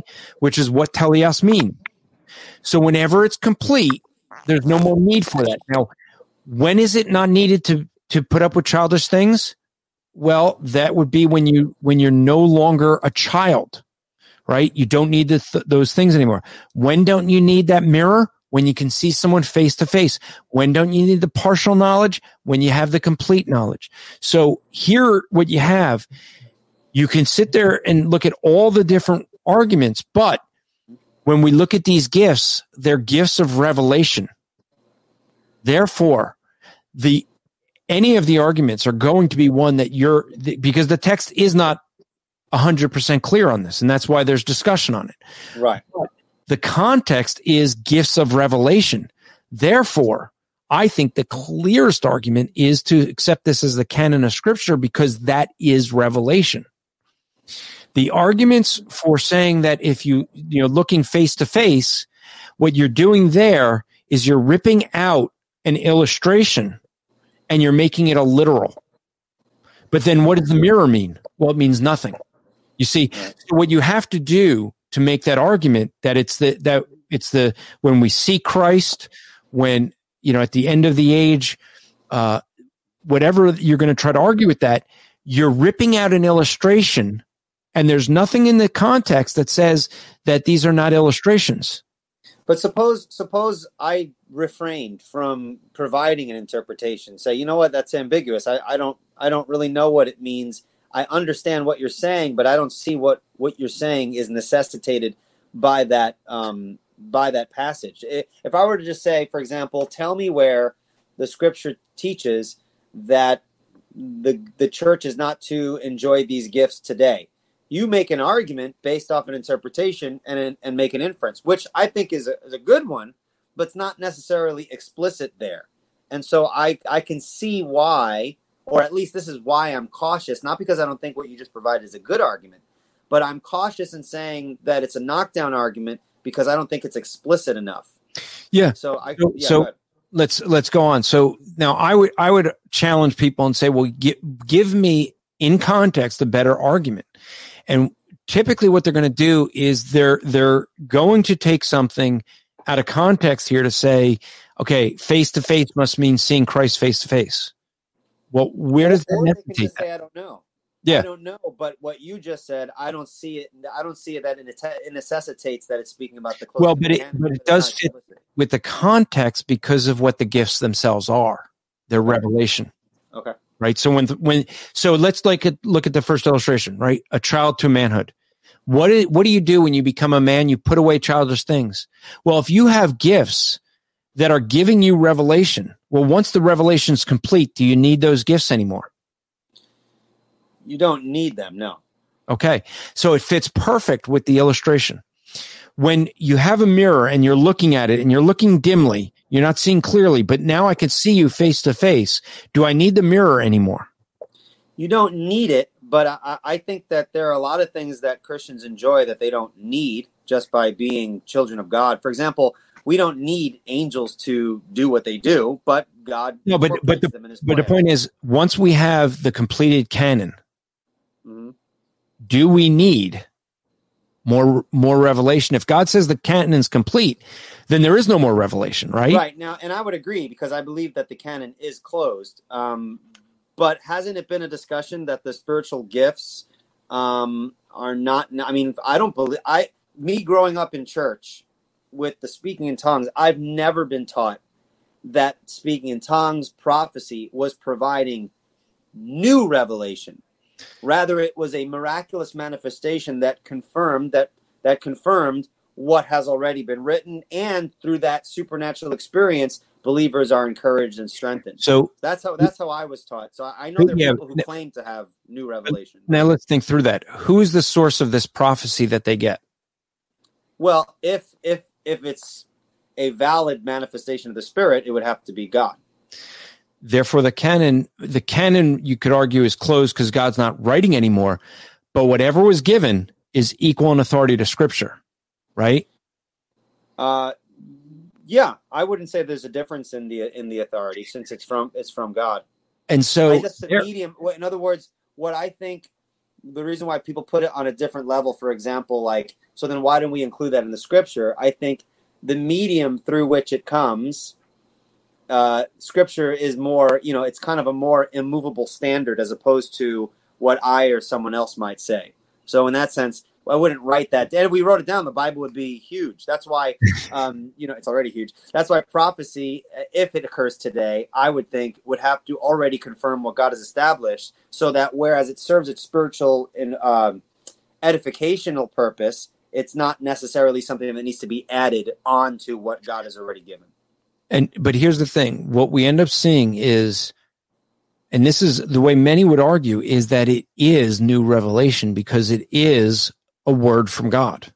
See, I've never heard anyone in those circles. Of course not, because once they say that, it's clearly false teaching, which is the question. I don't think I'm stepping. Oh no, I know they don't believe that, but when you think through it, this is the way many would argue. If God miraculously gave a word which confirmed a principle in Scripture, but by God revealing it through miraculous means, it kind of points people back to what God has done. I don't see how that's being. Well, now, actually, I'm not saying that happens. Yeah, typically, new revelation. Yeah, typically what you see, and this is if you read 1 Corinthians 12, 13, 14 in context, what you end up realizing is, and this is what I did. I was in the charismatic movement. Someone said that the gift ceased, and I was like, "What?" And they weren't even talking to me. I just overheard the conversation. I went home, read these 3 chapters in context, and realized everything that I was taught, these chapters are condemning. Mm-hmm. They're actually condemning and these are the verses that people use to justify what they're doing. But they take them out of context. They just take a few of them here and there, cherry pick them. Why? Because the simple reality is that when you look at them in context, it condemns the behavior of looking to gifts. And that's what ultimately happens. When someone gets a word, they don't point back to Scripture. They point to the word. The word becomes that word of faith becomes the thing. And it's, look how spiritual I am. Mm-hmm. And that's exactly what Paul's condemning here and saying, hey, if you don't have love, you're nothing. And that's because that's exactly what they were doing. Right. Okay. Now, if you say, well, this isn't compelling, the challenge then is, as we look, I think it's very convincing. Like, I follow your train of thought, and I'm like, that makes a lot of sense. I'm just thinking in terms of the person who is a continuationist. I can see reasonably why they say that makes sense, but I don't think that's necessitated in the Scripture. And unless the Bible explicitly says these gifts have ceased, then I think we are in a good place to affirm them and function within them, of course, in as much as they're consistent with what the Bible already says about them. So whether that's correct or not, I can see why someone could hold that. Well, and many are going to come to this because they're going to say, well, I speak in tongues. And therefore, once they do that, it's their experience that so their experience actually becomes more important than Scripture. Well, it can be, but I don't think if a person who is speaking in tongues, so assuming,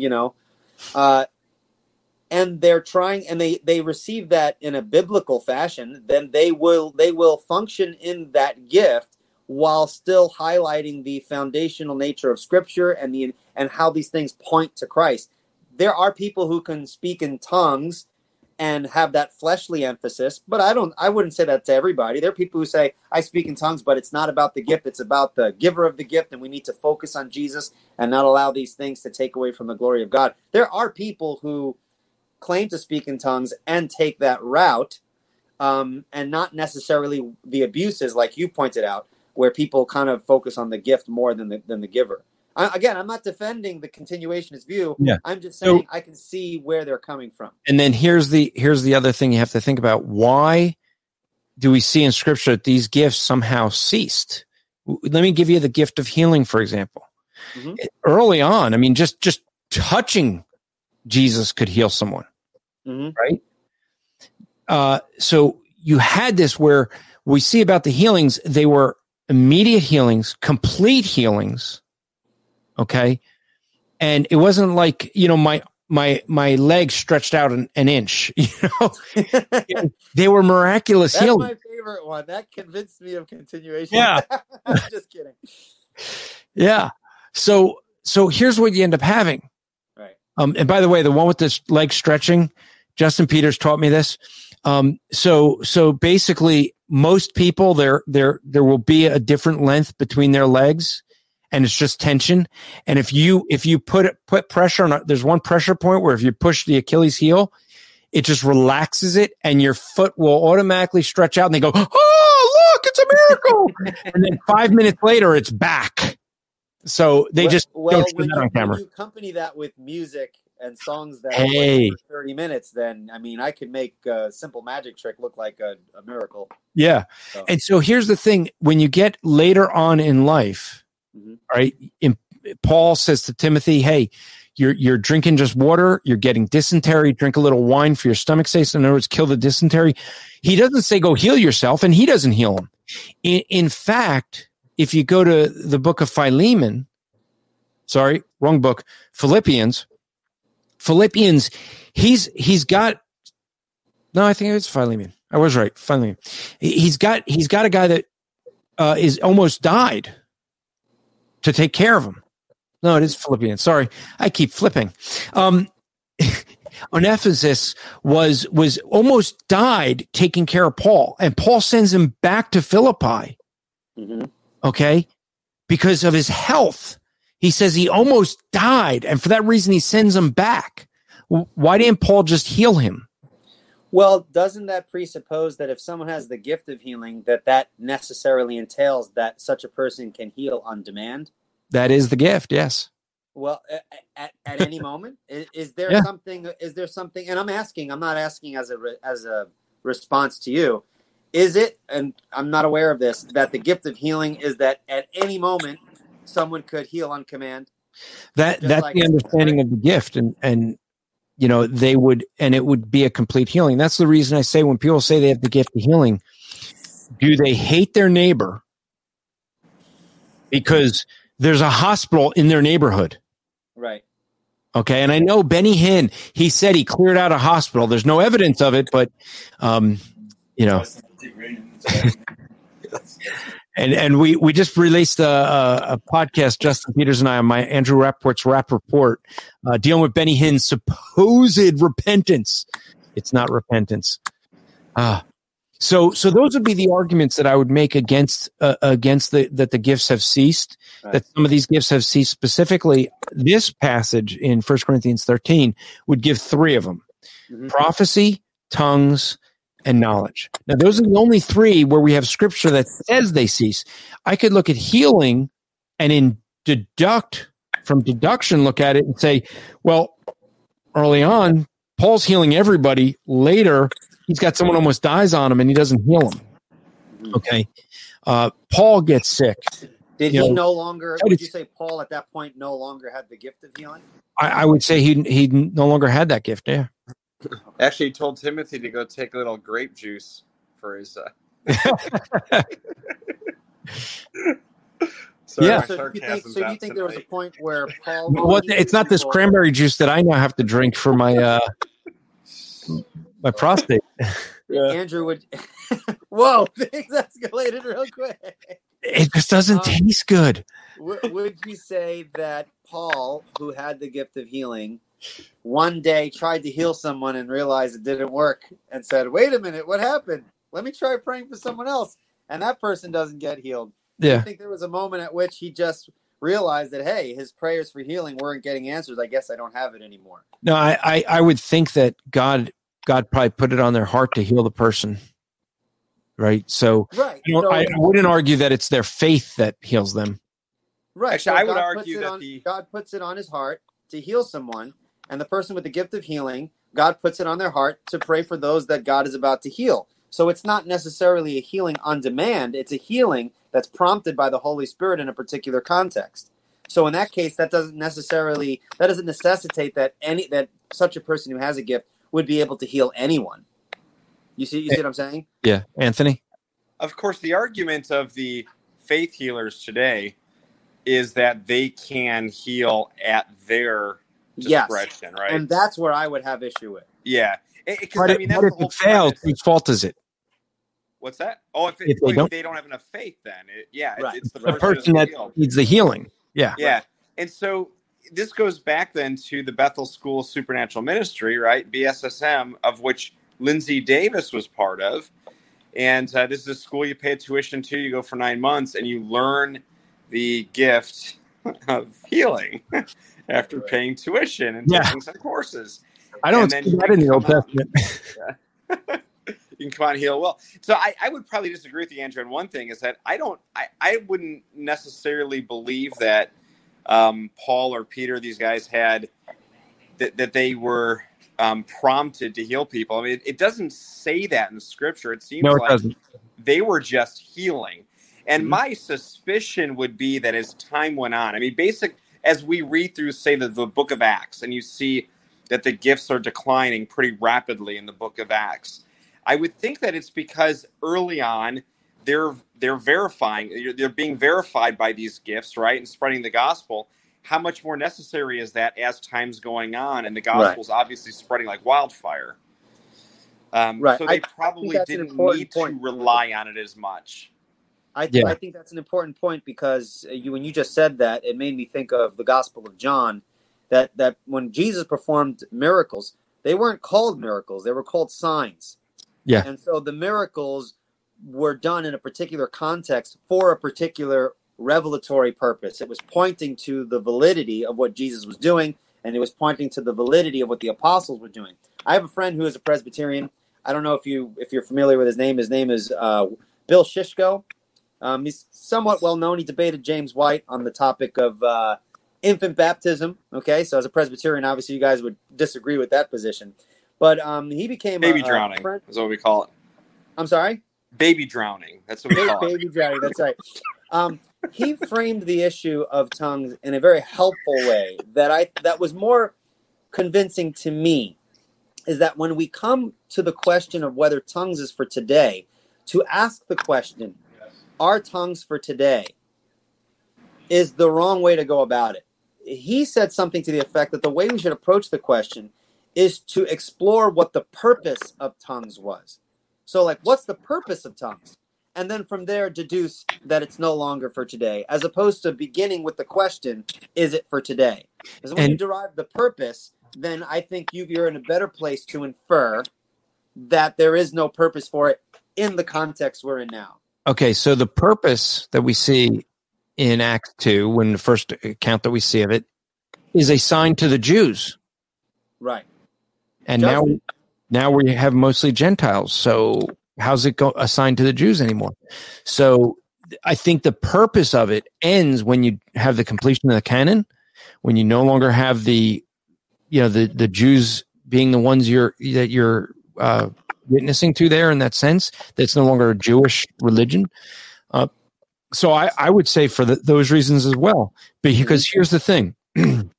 Historically, we see three major times where we see miracles occur. First time, Moses. Moses does this miraculous stuff. Why? What's Moses doing? He's writing scripture. It's the beginning of scripture. Then there's a period of silence.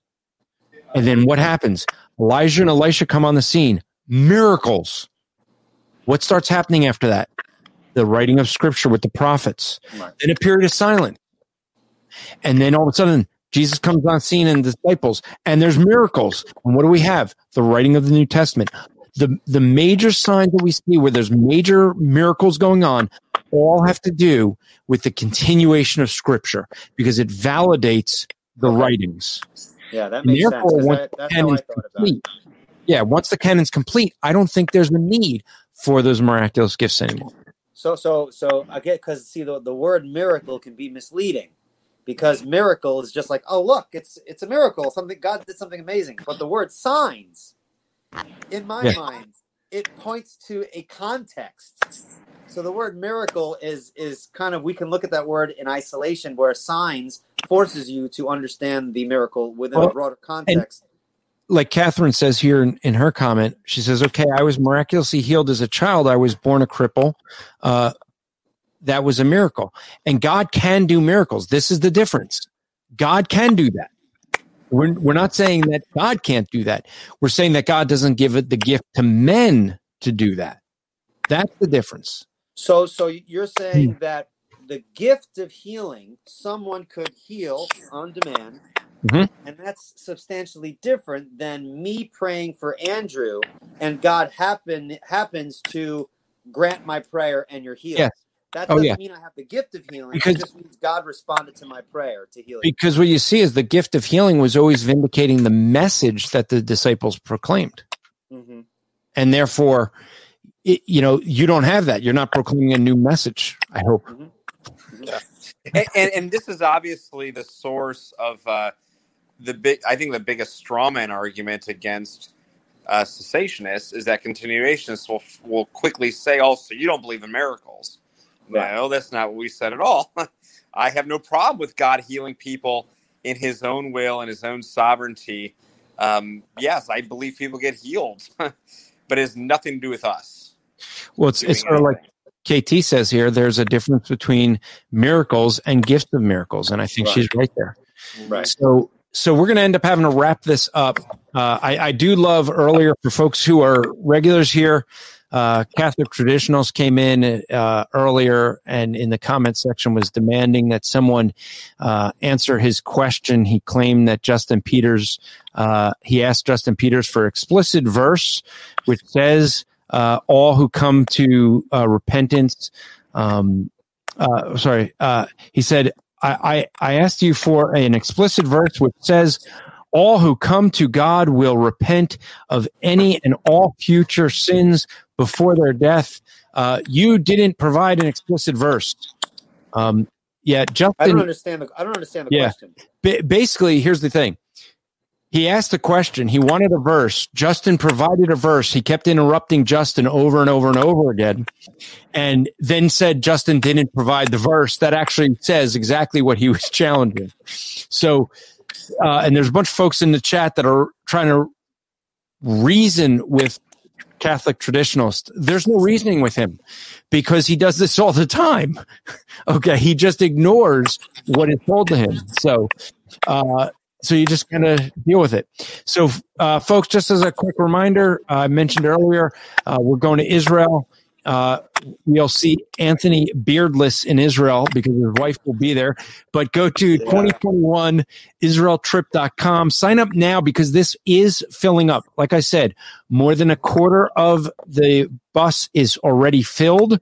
And once that fills, we're going to go on a waiting list or things like that. If folks want to donate, we are trying to get 100 new donors by the end of the year. We'd like, but if we could get 100 donors, especially at $25 a month, I've shared this before, but we have one of our largest donors, or he is our largest donor. He's retiring and he's not going to be able to donate anymore. And with that, we need to make that up if we want to continue doing all the same ministry that we do. If not, we have to cut back some ministry. So go to strivingforeternity.org/donate to set up a monthly donation. We would greatly appreciate that. There are some things you get if you give even as little as $2 a month. You will get a free book from us. You get one of my books called What Do We Believe? If you give $5, you get that book plus What Do They Believe? If you give $10 a month, you get those two books plus Anthony's book on the origin of kinds. And if you give $20 a month, you'll get those three books plus the book Sharing the Good News with Mormons, which has like 24 different authors. So just something for you to think about. So we appreciate Eli coming in. Like I said, next week, we will have a creationist, Paul Taylor from the UK. He is out in Mount St. Helens, and we're going to talk a lot about evolution. So if you have questions of evolution and creation science, please come in next week. Go to apologeticslive.com. If you have friends who don't believe in creation science but believe in evolution, or maybe they're Christians that they say they believe in old earth, have them come on in. It would be a great show for them to be able to get some of their questions answered. Even if they have challenges, Paul will be able to address them. So that is, was that the 19th? Let me look at the date. So that is September 19th is Paul Taylor. September 26th is going to be Jason Lyle. That's going to be a great topic where we're probably going to talk some things about logic.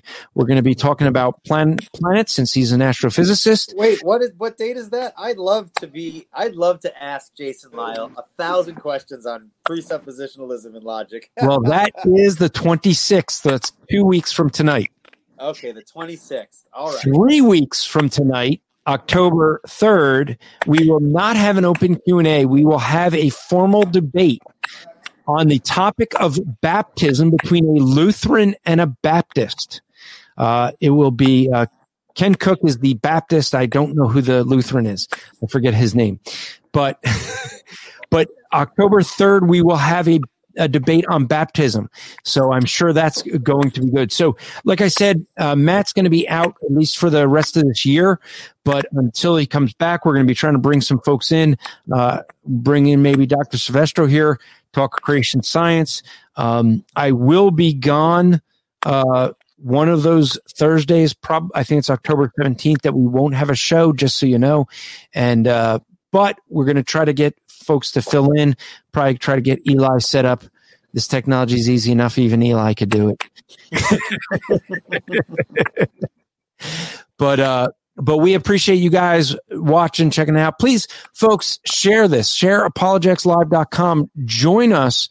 If you have questions, I know you can ask them in the chat, but we appreciate it a whole lot more when you come on in and ask us questions and we could dialogue with you. This is a show designed for that. We're here to answer your questions. So until next week, remember to strive to make today an eternal day for the glory of God. See you next week. See ya. Swimsuit? Check. Sunscreen? Check. Phone charger? Check. Don't forget to pack the 5-Hour Energy. It fits great in a pocket or carry-on, and the alert feeling will help you arrive ready for anything. Now get 20% off when you use code 5HETRAVEL at 5hourenergy.com. Expires April 30th. One-time use only. Not valid with other discounts. Remember, visit 5hourenergy.com and use code 5HETRAVEL to save 20%. What if you could have a career where the opportunities are as vast as our nation, where it's not about mission statements, but a shared mission? At U.S. Customs and Border Protection, we go beyond to protect more than borders. From ship to shore, air to ground, cities to local communities, CBP agents and officers are keeping people safe. Join U.S. Customs and Border Protection and go beyond for something far greater than yourself. Learn more at cbp.gov/careers.